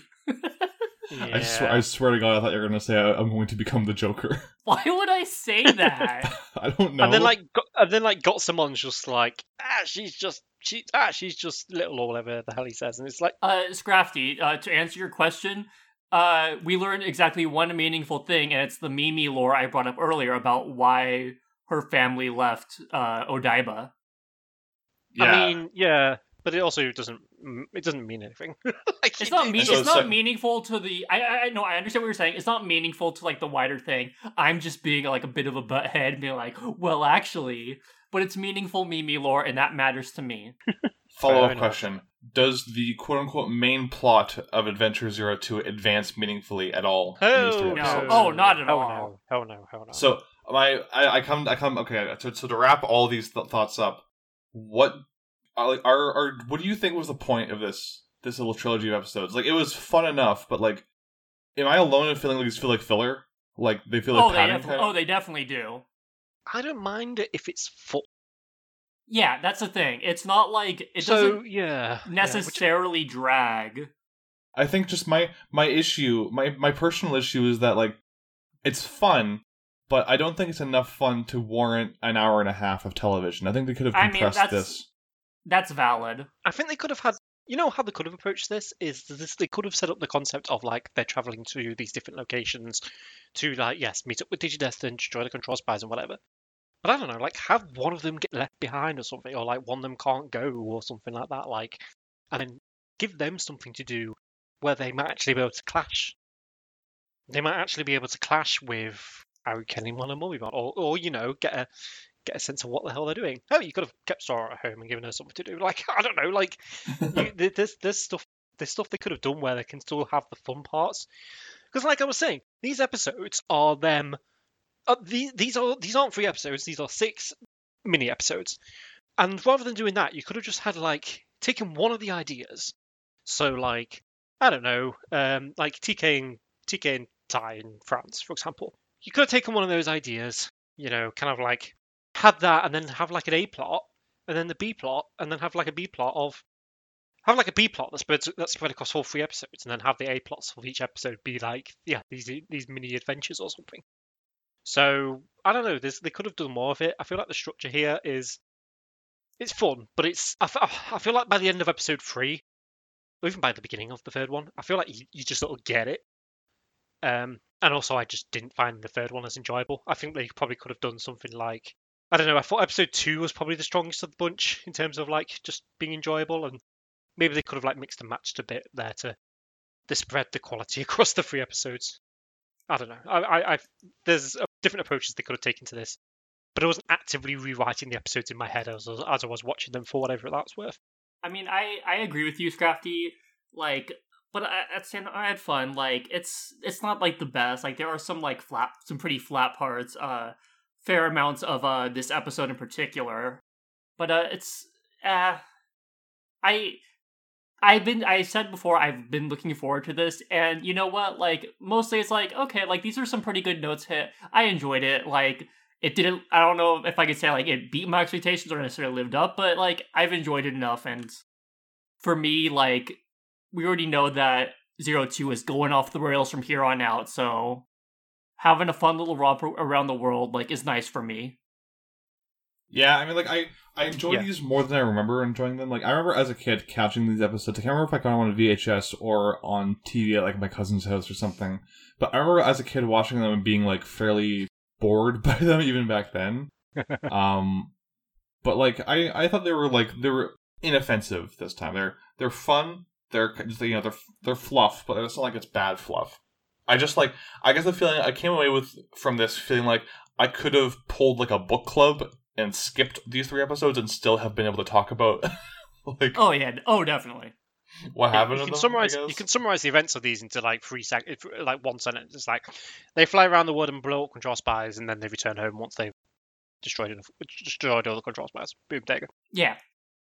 Can I say one thing that kind of that did like sort of like I kind of wish was different that they had changed around in terms of like the partnerships of the old Digestion and the new ones, because I think that's like a really neat idea. Like in most cases they're different. Like you have like unexpected ones like Davis and Mimi, you have Ty and TK who haven't really interacted since the last series, and like we're pretty close last series. You have Matt and Ken, which is neat because it's like you have Ken who was the enemy, and like Matt's now like, or at least if more time were given could feel him out. But then you have Joe and Cody and Sora and Yoli, and it's just like, oh, that's the person that I have the same trait as, and it's like that's kind of boring to me. Like I wish it was like Yoli and Joe and Cody and Sora. Like it would have made sense given the settings, but it's like that could have at least been like a little interesting, maybe. Mm-hmm. Yeah, I did think the Matt and Ken one was kind of fun, but I think it was just I just sort of realized after the fact this is weird. Well, not weird. Sorry, that's overused word. This stands out to me because Ken hasn't really been part of the group proper in a way that he could have like interacted with the Digidestined, with the original Digidestined, the same way that the rest of the O2 kids have. Until this point, this is the first moment where that can really happen. So yeah, that's why I think it's really cool. Besides Izzy, who's kind of like an omnipresent force in this series, I feel like it's cool to see him. Yeah, it's like they could have put Ken with any other kids, and I think it would have worked well. I feel like the only obvious one of the bunch maybe would have been Izzy or like Joe, but yeah, him being with Matt was kind of fun. The only thing I would say, they don't really do anything with it. I would say, there's not much. There's not much there. Yeah, that's the thing that makes me sad, because like Davis and Mimi like both have like a similar like very like high energy type of like self. So like that could have been fun to play off of, like the two of them like being like really like loud and like sort of like leading the charge, and like TK and Ty had like that sort of like brotherly dynamic in a way in Adventure that like wasn't even reflected at all. And I know it's because, you know, they've had the character development of like TK has appreciated his own brother more and whatnot, but it's like they did sort of have that like connection. And then it's like TK and Ty felt like, sorry to interrupt you, but like TK and Ty felt like God, it's like when I was younger, I had like a couple of cousins who were like older than me, like, you know, like older male cousins, and it'd be like when you go into their room and they've just got like a poster on the wall of like Bikini Girl or something like that. It felt like that. It felt like that kind of dynamic of just like TK and his slightly older horny brother. Like it was just like a weird, like kind of like, oh, they're both like Chad age now, so watch out. It's a dangerous combination. Similarly, Matt and Ken are they're very similar characters. Like they are Ken's They're obviously kind gone of, but through they a lot. also are like really different because like Ken was the enemy, like Yes. Ken was the whole power of darkness thing, and then Matt is being Matt- TK's brother. Like that's an interesting dynamic too. Matt went heel as well, so he had his heel turn and then Yeah. his moment of darkness or whatever. But yeah, obviously vastly different characters in terms of their plot threads and character development and stuff. But like yeah, and I'd say Ken's significantly more gentle and so on. But you know, they are fairly similar in like their mannerisms and such. I would say TK. I keep saying TK. Matt is just older, obviously, so he acts. Yeah. And I feel like that's something they've done really well in this series. Is like write the original crew as being the same characters, but just older and a bit wiser and a bit more mature. Only a little bit. So that was kind of fun. But yeah, I don't think they do much with it, but I think it's still fun to see the characters paired up like this. Just Lizard Brain. It's why like, I wish that's new. like they switched. Sorry. Go ahead. I was done. I think there's a bit of a delay. Sorry. sorry. Okay. No, it's okay. No, I was gonna say like that's why I like I kind of wish like it was different for Joe and Sora because like they just get like their like the new kids who like they have the same Digimental, like the crest and Digimental. So it's like why not like switch that, like because like Yoli is also like the oldest of her group. She is sort of like they've got like a similar dynamic of like being like the youngest child, like the oldest of their group. Like that could have been like an interesting thing to like go off of. And meanwhile, like Joe is just like always on max stress, and Yoli is just a chaos goblin. So that could have been funny. And then Cody and Sora they're there, so like they can whatever. Who cares? That's a dynamic that the Joe Yole dynamic Joe would drown himself by the end of that episode. Like there's no way he would be. There's no way he would be like texting Mimi like, "Please help me! I am just under so much duress." And she's like, "Oh, me and Davis are busy flying up to the Empire State Building with XBMon." But have also, fun, I'm sorry, dear. but Sora and Cody, they would just be there. It's like, hey, yeah, exactly. Whatever. Control Spire, you're here, and then Sora's just like face flat on the ground, like it's like, oh, I've got nothing to do. At least with Yole, it's kind of like she's got like a sister thing going on. If she had Cody, it'd be like, what do I do with you? It's like it would just be like two like really awkward kids. Yes, exactly. It's just terrible. Like God knows how. Yeah, language barrier. That'd be the last thing. The least of their concerns. No, that's I agree, but I do think there's some fun ones in there. I think the Davis and Mimi one is like it's just sort of there. Like I don't know, like it's. I mean, technically in canon, they have interacted like one-on-one more, even though like it didn't exist yet by this point. But like they have that same energy, even though they don't do anything with it. Where it's like I would have appreciated that because like like give us time to see as opposed to like focusing on like these like drawn out like interactions with Jedi clones. Have it be like, oh, like let's see how these new Digidestin work with the old ones, type of thing. Oh, you mean you didn't like Jose? That starts an international incident. I swear to God, that was the worst thing. Who did Jose's voice? We need to execute them for war crimes. Let me check. Do we want to check live on the podcast for war crimes? Send them to the Hague. Let's do the war crime watch. Yeah. Let me see. Imperial Digimon's going to Benjamin just sit them is down. voiced by Michael Lindsay, aka Joe's voice actor. Benjamin's fine. Jackie is voiced by Jeff Nimoy. Jackie was a little sus, but more excusable than others. Hogan was voiced by Neil Kaplan, so the voice of Hawkmon. Yeah, Neil Kaplan deserves an Oscar for that. So, or whatever the Aussie Oscars are called, the Oscars. They're called Oscars. Nice. Oscars. Got him in one. Yeah. Ilya was also voiced by Neil Kaplan. Jose was voiced by Michael Sorik, who unfortunately voiced Andromon. So Andromon is now cancelled. Andromon's over, Birdie. Just like Andromon, it's time for him to die. Hashtag Andromon is over party. Let's get it trending worldwide. Oh, no. Post your fan cams. Oh, we're back. We're back. We're all going now. A dinosaur story. The movie was so freaking weird. They got freaking Walter Cronkite to do a voice. He's a news anchor. He's not a voice actor. Wait, what? Yeah. What? Wait. hold on. The Walter Cronkite. V. Walter Cronkite does the voice, and we're back at Are you looking Dinosaur at- Tale. Oh, I thought you meant in Digimon. I was about to Oh, lose. no. I was about to lose it completely. I was so confused. Oh, sorry. Yeah, no, we're back at Dinosaur Tale is so weird because like two of the heroes are voiced by Walter Cronkite and Julia Child, who's a chef and not a voice actor. That's weird. That's like stunt casting, like 100%. Like Oh, very, absolutely. Very strange. But it's like you've already got like John Goodman and the voice of Lisa Simpson and whatever in your movie. Like I don't think you need like who's taking their kids to see this movie because it has Walter Cronkite in it. I love the way he reads the news. Did you say John Goodman as Lisa Simpson?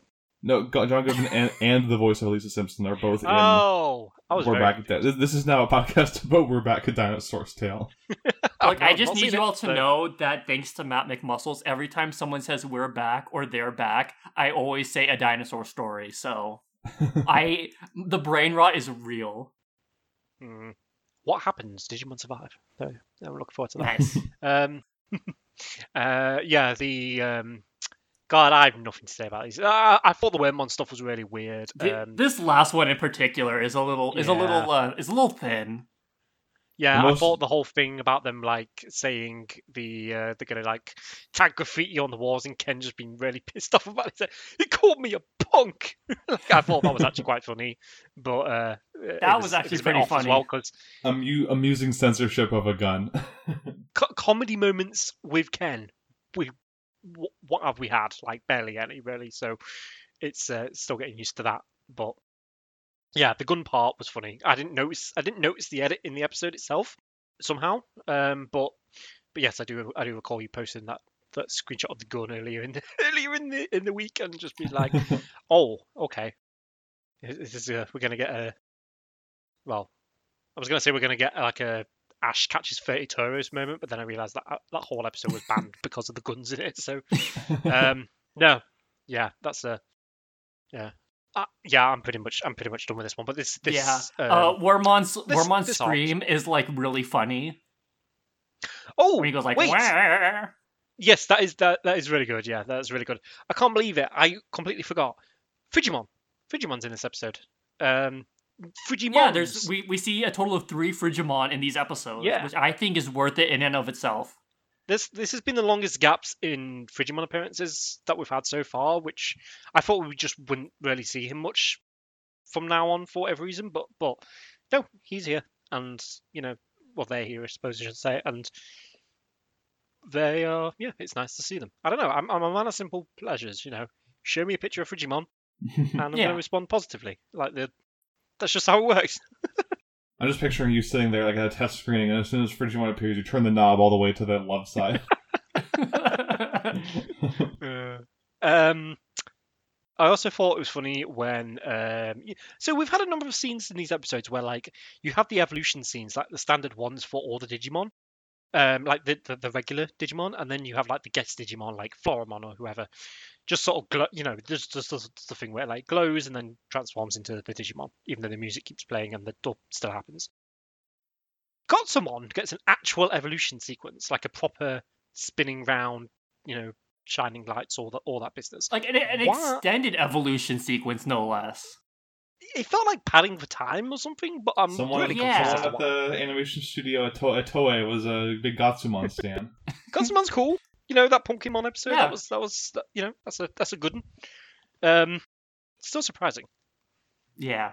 Okay, last thing that I genuinely have about this episode is Sora and Yoli, like, we were gonna have Piroshki and Borscht with Yuri, and Matt just gets super mad, despite the fact that there is nothing between them yet. He's just like, who's Yuri? And it's like, okay, Matt, like, calm down. Like, you are literally, this is literally nothing. Did you even get your cookies? You were attacked by monsters. Friggin' Mad Matt Fury Oh. over here. So you're saying they went to That's good. Siberia. They went to Siberia with Yuri. So would you say that That's They a little had- entendre. they had Yeah. Yuri on ice? Oh! Nice. We're Right, just Sloan- killing it Sloane's today. Sloane's mind going straight to the gutter while I'm trying to just reference a classic of our times. which I haven't seen. So don't ask me anything about Yuri on Ice. I mean, credit for ice scrapping. skating, It was anime, only my mind, it's so gay, I guess. So that's a thing. I haven't seen it, so yeah. If you want to send Tom quizzes about Yuri on Ice, please send them to diginovacast@gmail.com. That's DIGI novacast@gmail.com. Send all of your comprehensive quizzes. I'm just going to respond to anyone who sends like any emails like that through. I'm just going to respond with a picture of Yogi Bear. I don't know why Yogi Bear. It just came to mind. Don't even ask. It's a Friday afternoon. It's been a long week. Very stressed out. Okay. For some reason, I thought of Yogi Bear. I don't know. Yogi. Okay, well, I will honor this request. If you send us any Yuri on Ice questionnaires, I will reply with my best Yogi Bear pictures. Nice. Whoever sends the worst one is getting a picture of the movie poster. You know the one. That's too mean. Which one? This one that says Justin Timberlake as Boo Boo? No. I'll show you it later. Okay. Yeah. I'll show you later. I think we're done. Scrafty, you mentioned it not too long ago, but if people wanted to send in Yuri and Ice quizzes, pictures of Yogi Bear, We're Back, a Dinosaur Story, fan fiction, where can they send it to? You can send that to diginovacast@gmail.com. We always love getting mail from our readers. It's been a few weeks. I suspect that people maybe don't have as much to say or ask about 02 because it's not as fondly remembered as the two seasons it's sandwiched between. But what you send us doesn't have to necessarily be related to whatever we're talking about that week. It can just be whatever. We got an entire over 2-hour episode out of the simple question of what would your ideal Digimon fighting game be. So, and we have a few more planned that will be coming up in a matter of time. So yeah, so give us anything. Your ideas could be made into a full feature-length episode. Yeah. Yep. Go ahead. Just fire away with whatever. Yeah, I feel like we can spin discussions as far as we would like them to go. There's no quick answers really. So from us, I feel like. So yeah, no, I'd be happy to get more questions through and answer them. So is this the part, Scrafty, where you ask me what the email address is, or did you already say it and I just completely glossed it? We already said it. We already said Okay. it. It's okay. Well, we got this. We got this. It is diginovacast@gmail.com. So, or at diginovacast on twitter.com. That's or right, your yes. local Twitter app. So, do we want to do the outfit rankings? We talked about that. Are we feeling that? It's a long episode, so it's really up to you in terms of editing and so on. Maybe we should save that until the epilogue, because I just remember that arguably my favorite one is the one in the epilogue. You're right. So. That's not my favorite, but it's really good. So you know what? And Okay. it'll allow me to better refine my list. It'll allow us more time to get mad too. If you have opinions about which outfit of Mimi, whatever her last name is, I forget. If you have Tachikawa, Tachikawa. If Mimi you have opinions about Kido, Mimi and Digimon Evolution All right. Kazuna. God, Mimi never mind. I'm editing that out. I messed it up. That's pretty cringe, bro. What was the name? Yes, if you have opinions about Mimi's outfits, yes, you can send them in. So Sloan can tell you how wrong you are or agree with you, whichever How right she you feels like are. doing. Yeah, exactly. Yeah, how right you are. I mean, maybe you also have good opinions about Mimi's outfits. chances are you're probably going to be. I feel like they're all going to sort of be roughly on the same level. There's just going to be some that are slightly better than the others, and then all the way down the tier list, it's going to be the one where she has a perm. So, Yeah, that's probably... perm Mimi is firmly in last place. There's nothing ever changing that. I hate it. It's the worst thing. Anyone could have told you that. Yeah, that's fine. But yeah, I'll look forward to that then. But not today. So, not speaking about perm Mimi, but in fact about other things, Scrafty, what non-perm Mimi related happenings have been going on for you since we've last recorded? If you want to keep up with my non-perm Mimi happenings, you can follow me on Twitter at ScraftyDevil. Lately, I haven't been playing a lot much. I still haven't had the drive or will to pick up a new game. Because I don't know why, it just takes me a while to get in the right mindset for that kind of stuff. What I have been doing, though, is I've been watching a lot of really good movies lately. Since we last recorded, I saw 3 movies, all of which I would recommend. The first is Lupin the Third: The First, which is that CGI animated Lupin the Third movie that came out in Japan last year, and it just came out on Blu-ray in North America a few weeks ago. It's superb. Like, I would recommend this movie to anyone who just likes animation in general. It doesn't matter if you're a fan of the characters, or even if you know who the characters are, or the franchise, or whatever. Just, like, watch this movie. It's a great jumping on point for people who want to get into more Lupin media. It'll blow your mind of how good it looks. Like, this is the best looking animated movies in Spider-Verse, like, bar none. Oh, Yeah, okay. I've seen really gifs of it, and it looks very nice. So I'll have to check it out at some point, I think. Yeah, it's excellent. Yeah. And, like, the artists were specifically told they were asked to make it look sexier. So, like, it looks gorgeous. Wait, like, I don't mean sexy in, like, a horny way. Just, like, sexy in, like, every character in this movie looks like a supermodel kind of way. Yeah, I mean, Like- with Lupin, that has such a, like, sense of, like, you know, I watched the one, the Fujikimine one, or whatever, hopefully I pronounced that right, the one that was, like, Yeah. all about the Mine character rather than Lupin, which Yeah. was very, very, very, yeah, it was very horny, but, like, it had was- more of, like, a James Bond flair about it. Yeah, Even that one's more like kind of, I guess I would call it psychosexual, that series. Sure, yeah, that's probably a good way. Yeah, like Lupin Media kind of runs the gamut of being like that kind of like actually like doing things with sexuality versus just being horny versus being the purest thing you'll ever see. And this movie is extremely wholesome. Like, there's no horniness at all in it, aside from one joke about how Fujiko, you know, is easy to she was able to manipulate men very easily. That aside, very wholesome movie. It's basically like an Indiana Jones movie, but with gorgeous CGI animation. So I would 100% recommend that one to anyone who's into animation in general. And who knows, if you like that, you might want to track down some other Lupin media to check out. After you see that, I would definitely recommend checking out Castle of Cagliostro, which was the first movie that Hayao Miyazaki worked on. It still holds up really well. I think it's on Netflix. Don't watch the dub on Netflix, though. That's the bad dub. Watch the sub. Oh, wait, which one's the bad dub? The bad dub is with or without David Hayter? Yeah. The bad dub is the Jenny On one. The manga entertainment one's the good one. But unfortunately, because the license for it expired a while ago, I think the only way to legally watch the good dub is by buying the Blu-ray for it. Sorry, so the good dub is the one with David Hayter or without? I think it's the one without David Hayter. Let me quickly look up. Right. Okay. I saw that on TV the first time I saw it rather was it was on Channel 4 over here, which is like one of the big stations, and they had a moment in time where they were showing they had the rights to the Ghibli films, and they were like showing them fairly often, and it was definitely because they kept calling him the Wolf or whatever, which I think is the old dub with which apparently you say is not very good. I don't remember it being that bad, but regardless. That film, yeah, obviously, you know, you can watch it subbed, and it's a damn good film. It's really good. So I just looked it up. Yeah, the David Hayter one is the good one. That's the manga entertainment one. The bad one is the streamlined dub, which came out in the 90s, and it like cuts out a bunch and kind of like sanitizes some of the darker elements of it, even though it is one of the lighter-hearted ones. Interesting. Yeah, it's a bit off in terms of tone for Lupin, I find, because it's very whimsical. I feel like.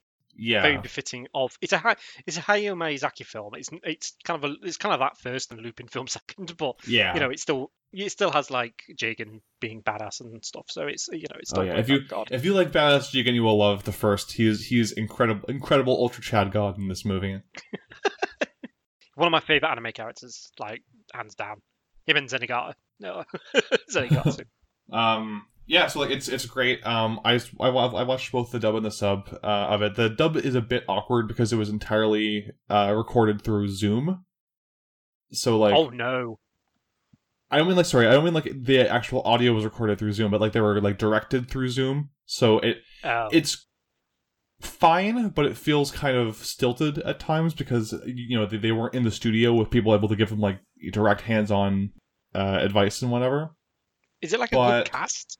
Yeah, the cast is very good. They got the cast of, I think, like, the old Season 2 dub. So, like, a bunch of actors who've been voicing these characters for years, reprising the roles. Oh, good. That's cool. But But no, like they got no like celebrity dub or anything like yeah. that. There's like, no bullcrap celebrity cameos. They got Lex Lang, who voices Wargreymon, back to do Goemon, which I loved. Nice. Yeah, it was a great time. I would suggest watching the sub first, and if you like that and have to show it to people, then you can show them the dub. But if you're someone who's okay with subs, even as someone who generally prefers dubs, I think the sub is the better way to go for this one. Fair enough. So yeah, that was the first of the 3 movies I watched. The second was an independent Australian film called Blood Punch. And That's a great name. It was really good. Yeah, it's a dark comedy time loop movie. So it's like it uses like the Groundhog Day style time loop, but it has some of the most interesting mechanical applications of it I've ever seen. So the general plot is this dude is enlisted by a monstrous, like absolutely like vicious like ex-policeman and his girlfriend to like cook meth for them so that they can sell it for a lot of money. And you know, obviously things go sideways. A lot of bad stuff happens, and just when he's about to like get ready to put this all behind him, he wakes up and it's the beginning of the day again. But the unique thing about how this one works is, unlike, you know, Groundhog Day or Palm Springs or whatever time loop media is your favorite, there's object permanence in this time loop. So if someone, like, let's say someone dies, their corpse will still be there the next day, even though they've woken up in the same place they woke up in before. Oh, that's creepy. So, like, they use it for both horror and for comedy, because, like, after a certain point in time, killing this policeman just becomes kind of routine, because they have to get out of the way before they can start solving the mystery. So, like, they have to start, like, burying, like, once they run out of room in the mass grave they have for this one guy, they have to start, like, putting him in the shed because there's too many corpses of this guy to keep up with. Oh my god, that's something. It's a very low-budget movie. Like, some of the effects are hilariously cheesy at times. But overall, it was a super fun time. I really liked the mechanics of it, how they managed to finesse around the low budget in interesting ways to still tell the story they wanted to tell. Because, like, it's basically like 3 cast members, 1 writer, 1 director, and then a few people on like camera and special effects, and that's like the entire production team. It's extremely small scale production, but that kind of adds to the charm of it. So that was good. I would recommend that. If you have Shudder, it's on Shudder. If not, you can find it pretty easily to rent or buy online. And the final film I watched in the past few weeks that I would wholeheartedly recommend to anyone who's listening to this. If you're listening to this, you will love this movie. It is a Canadian, again, kind of a comedy horror movie called Psycho Goreman. Okay, tell me more. So, the best way I can describe the aesthetic of this film is, do you know all of the monsters in Power Rangers? Relatively. Like, they're like dudes in rubber suits, right? Yeah, okay, yeah. That's kind of what most of the characters in this movie look like. Oh, that sounds good.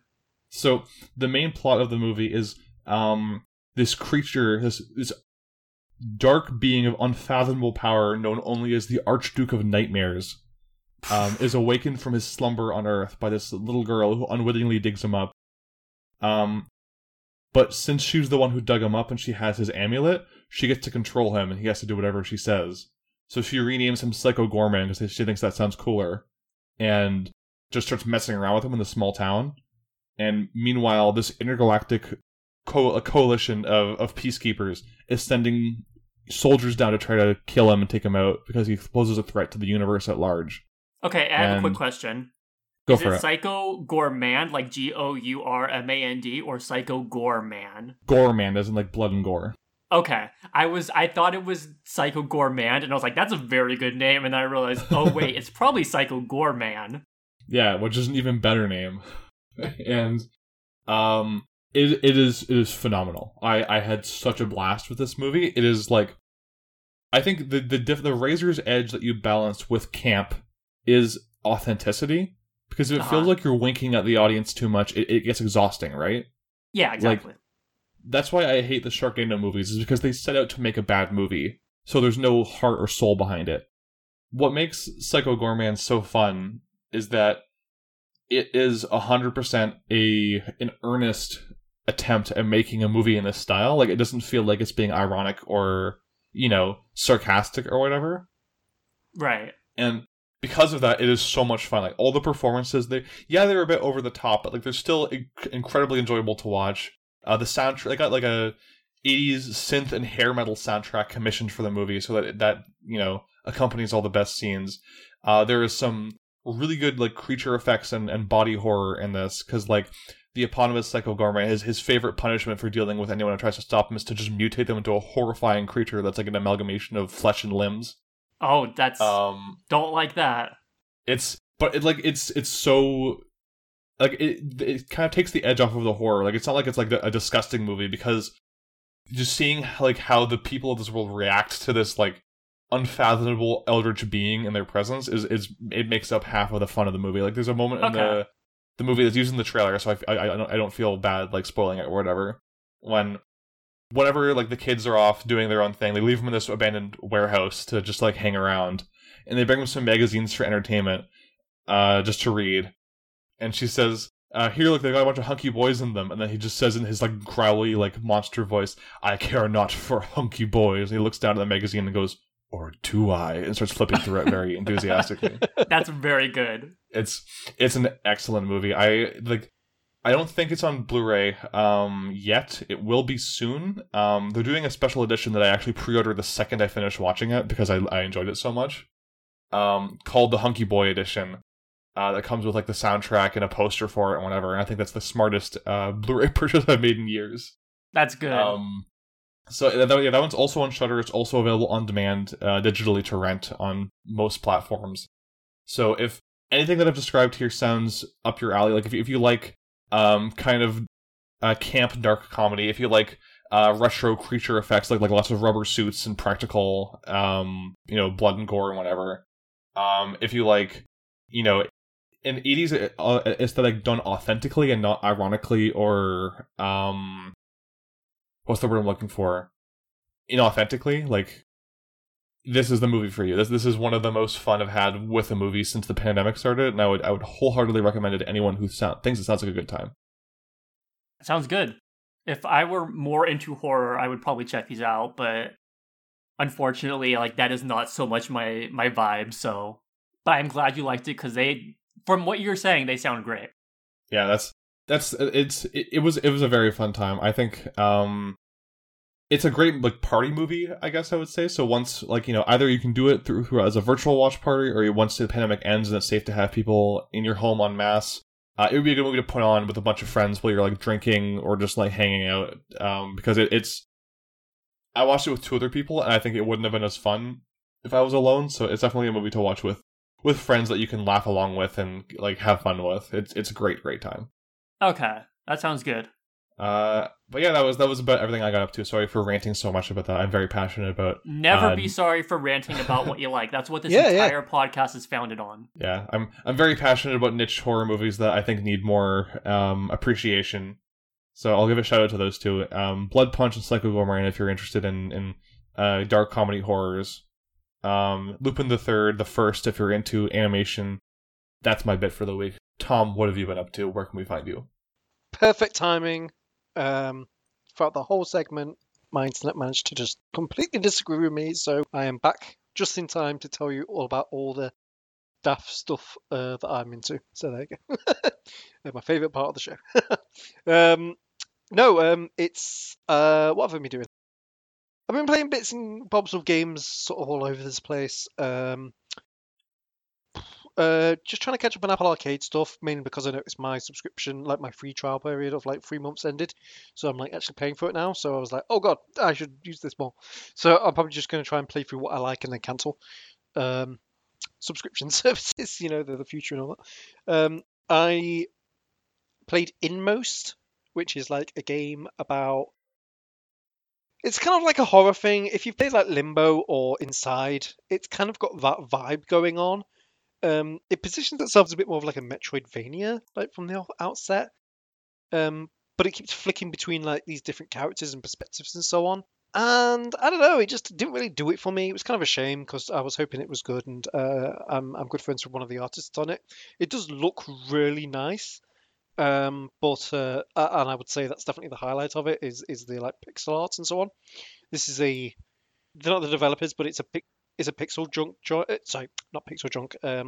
Chucklefish joint who do they previously published Stardew Valley and Terraria and other stuff, I believe. So they, you know, they know they're quite good in that category, and that's kind of where Inmost shines. But other than that, I found it a bit sort of flat in terms of the story and again the gameplay.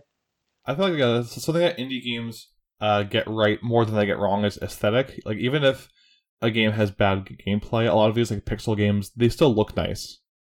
Yeah, I won't even say this plays badly or anything like that. I agree with your overall point, by the way, absolutely. It's just that it felt like one thing that was very short, but like it sort of ends with like this elongated, like 15-minute. Well, maybe not like 15 minutes, but it felt fairly long, like cutscene basically. And I'm just like, I really wish I was playing this. Like, I don't know, like there was a boss fight and so on, but it wasn't a boss fight I played. It was a boss fight I watched, and it was kind of like, oh, this is kind of a shame. So I don't know. Yeah, the whole thing kind of felt a bit like kind of got lost in the weeds a bit. Um, strange, but it was only like 3 hours long, so I guess they had that going for it. Other than that, I've just continued to play through Mario 3D World because I really enjoy that game. Like, it reminds me a lot of playing 3D Land, funnily enough, on my 3DS quite a lot back in the day. A game that I'd replay over and over. I mean, it helped that early doors the 3DS didn't have much else going on for it, but it was still a really fun replay game, and this is too. I think it is perfect for the Switch, as the old cliche goes. Beyond that, I have just been started watching Futurama again.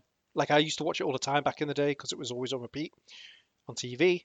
But I've never really watched it in order. And now that it's on Disney Plus, just updated to have like their adults section, which essentially means that like there's way more stuff actually worth watching now. Because if it was just the sort of like banal like Disney family friendly approved stuff, you kind of go insane once you've watched like the Mandalorian and WandaVision. It's kind of like this all seems really not for me. But no, now I've got like Futurama and Scrubs and Devil Wears Prada's on there and some Die Hard films, Deadpool 2. It's cool. Sorry, I'm not trying to make this an advert for Disney Plus. Like, that's the last thing it needs. But it's cool in that regard. So it's nice to watch Futurama again, and it reminds me that show's held up a lot, and it reminds me of what you can do when these like animated comedies, like aimed at an older audience, have restraint, I suppose, because like it's both not going too hard in like the edgy jokes direction or whatever, which you saw from like your Family Guys and stuff like that. And it's not remotely up its own ass as well when it does try to be, dramatic or whatever in spots. Like, I feel like some other shows, like BoJack Horseman, can be. Like, I know people love that show, but it's just not for me. So yeah, Futurama is really good. It's fantastic, and it's good in ways that feel very different from like original Simpsons as well. So even though it's the same like look and it's got the same team and so on to an extent, it is a very good show in its own right. And yeah, it was cool. So yeah, that was fun. But yeah, I'm kind of just just kind of like floating between stuff at the moment. So but I did just pick up Nausea, which I know that's the GNOSIA, which you might also know as in quotes the Among Us virtual novel or visual novel. Sorry, visual novel. So I know Sloane's picked that up and is enjoying it. So I'm excited to follow in her footsteps there. So yeah, that's all I've been doing really. Not much to report, but keeping on. Very nice. Sloane, what have you been up to? If you want to find me, you can at Sloan Rosette on Twitter.com. I beat 13 Sentinels. That game is great. That is like just outside my top 25. I mean, a top 25 list on Backlogged, which is like letterboxed for video games. So that was like just out of it. And like, honestly, like it could probably move in at some point just because I really loved it. Very good game. Very, very good game. Great characters. I also started Persona 5 Royal. People who may know me for my writing that I used to do eons ago would know that I had some issues with Persona 5. I still have those issues with Persona 5, but Persona 5 Royal is kind of like a comfort food game, I feel like. I'm really much enjoying just like sitting down and just playing a bunch of it. I'm over 40 hours in. I know I still have like 100 to go, and I'm really looking forward to it. It's a good game. I really enjoy the cast. It's maybe my favorite ensemble in a modern Persona game. I don't know. Is that a hot take? Do we consider That's a pretty that a hot take? I think it's a pretty hot take. Okay. I mean, like, there are other characters I think I might love more, but in terms of the general ensemble, like, I really love them. They're great. They're just a bunch of dumb idiots who, like, each share one brain cell, and it's fantastic. And that's the kind of energy that, like, I want from media, is just characters who, when separate, can be smart and are smart, but when you put them together, they each just share one brain cell. Like, that is the move. That is this podcast, even. So, other than that, I've been playing Nausea. Tom, it is, I mean, like, I know it's the memes, but, like, that's Among Us, but it's, like, it's just werewolf / mafia, like, literally. Yeah, I like, know. But I know you're doing the meme thing, but I've got to be a pedantic nerd. It's not even that. They're both based on a ship, which I know is like an amazingly like original clip in its own. But like, I saw a line from that game where they pretty much just directly reference Among Us. Like, I realized that obviously it was localized more recently than it made in the than it was released in Japan. But because I think it released the same year as Among Us, but obviously like way before it blew up. And yeah, obviously now it's coming over here, and Right. obviously you're going to reference it, so there's like an Among Us line. And I thought, that's funny. But yeah, other than that,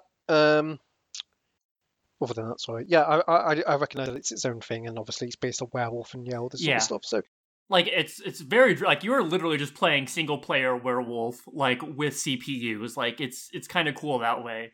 But it's a looping game, so speaking of media that loops day in and day out, I'm also on the looping media train. I've gone through like 50 something so far. Like, the game, like the quote unquote, like, the games, the loops are pretty quick. Especially if you lose, like I end up losing because I end up being like too forceful, like trying to accuse people that I know are bad. So I'm just like, please, like, no, listen to me. And they're all like, wow, you sure do sound suspicious. What are you trying to hide? And then I just get put into cold sleep. But it's interesting. Like, there is some interesting. That sounds great. It's pretty funny, but also kind of frustrating. They have like some cool things where it's like, if you want to see like more events, you can like hit a button at a certain point and it'll sort of like lead a setup for a game that will make you more likely to see those events. So it is pretty useful. There's like some sort of overarching story that I'm not really sure about yet, but like it's being teased. And there's like a lot of like interesting stuff to find out about the characters, because you have like, not including yourself, you have 14 characters. Like, there's 14 characters plus yourself, so 15. On this spaceship. So like it's a pretty big cast that I haven't gotten to know super well yet, but they are pretty interesting, especially like with how they vary like between being nausea or not. So it's pretty cool. Price is a little steep maybe, depends on how you feel about it. I like it a lot, so I more than happy to long. Oh yeah, I mean like I played a lot, and I feel like I've only gotten a fraction. Like I said, I'm like over 50 loops in, and I've like barely scratched the surface, I want to say.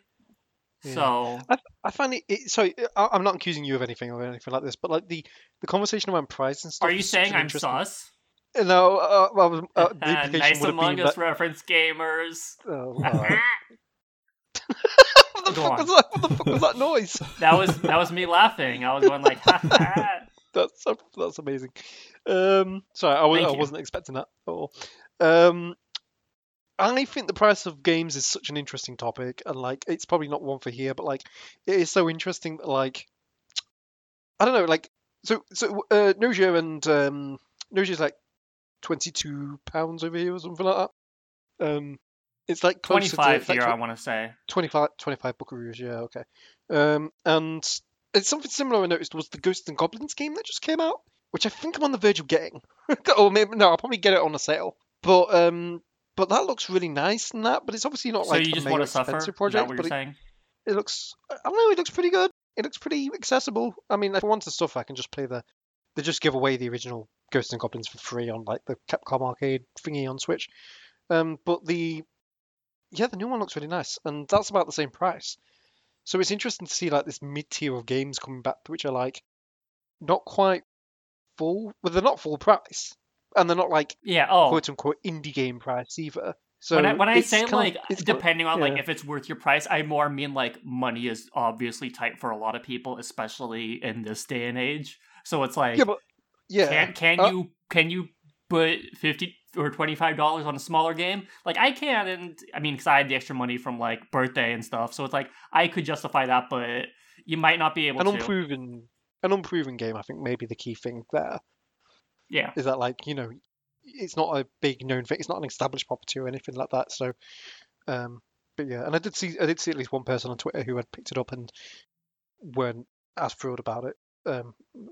Obviously, horses for courses and all that. No one's going to like everything, but it does seem like overall the response I've seen for Noja is pretty positive. So it's cool to see. Yeah, it's just it's really interesting. The character designs are like all like really weird, and I mostly dig them. Like there's just straight up like a beluga in a spacesuit. I like the beluga and the gray alien. They're really great. The gray alien's really funny. The beluga is named Otome, which it's not like like the male maiden or something, or it's like girl or something. I thought it was like the male romance like genre. Yeah, that is, but it's what is it? I'm gonna look it up. Otome? Yeah, what's Otome mean? Otome, yeah, it's like visual novels, romantic visual novels aimed at women. Okay, so no, I meant the like direct meaning, but okay, so Otome is literally just maiden. So yeah, he's a big old beluga in a spacesuit named Maiden, and he's great, and I love him. I will protect him with my life, except for when he's evil, in which case I will make sure he goes into cold sleep as soon as possible. He's getting speared. Sorry about that. The screenshot going around of like the alien looking dude, like the grey alien or whatever, going like, oh my god, there's an alien on the ship. It's really funny. Yeah, it's really good. Like the one meme screenshot I've seen everyone sort of sharing. So I posted one yesterday of the beluga saying, that mankind does that include me? And it's very funny. It's good. It's maybe? I like it. It's an interesting game, and I'm probably gonna play like plenty more like this weekend because now that I have like a sort of a Switch game I'm really want to get into, like that's sort of shorter and like bite size, like while I'm playing, because I played Sakura Wars, that was like 20 something hours. 13 Sentinels took me about 35. I'm already 40 into Persona 5 Royale. Like some bite-sized experiences are kind of nice, so it's something I'm going to be playing a lot. I've got Dragon Quest XI taunting me because I bought it like a while ago while it was on sale. So I've got to get around to that at some point, and it's just kind of like, well, I know I want to get around to it at some point, but it's kind of intimidating in the way that all long JRPGs tend to be. So I'll strap into that at some point. Yeah, I think. Yeah. Sorry, I thought I had a thought. That's what I've been up to. I also saw Edge of Tomorrow, aka Live Die Repeat. Speaking of weird stuff, that movie's really funny. That movie is really great. Funny. That's like top 5 Tom Cruise films, and as much of an oddball he is in real life, he has a great film. He has a great catalogue of films. So I don't think that's any small praise. Great film. Very good film. They seem to be toying around making a sequel to that, which I'm not sure how that would work. But if they are going to do that, the planned sequel has maybe the silliest name I've ever heard a movie have. Let's close out on what this movie title is. So you know how the original one's called Edge of Tomorrow, right? Yeah. Based on the book, All You Need Is Kill.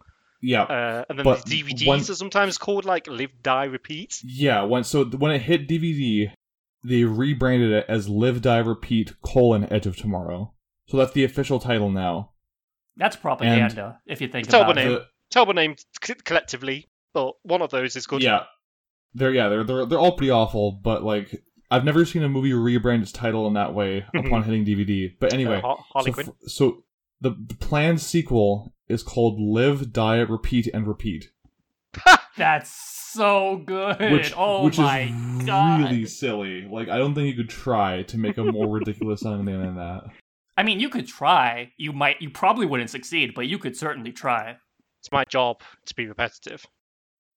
Being repetitive is my job.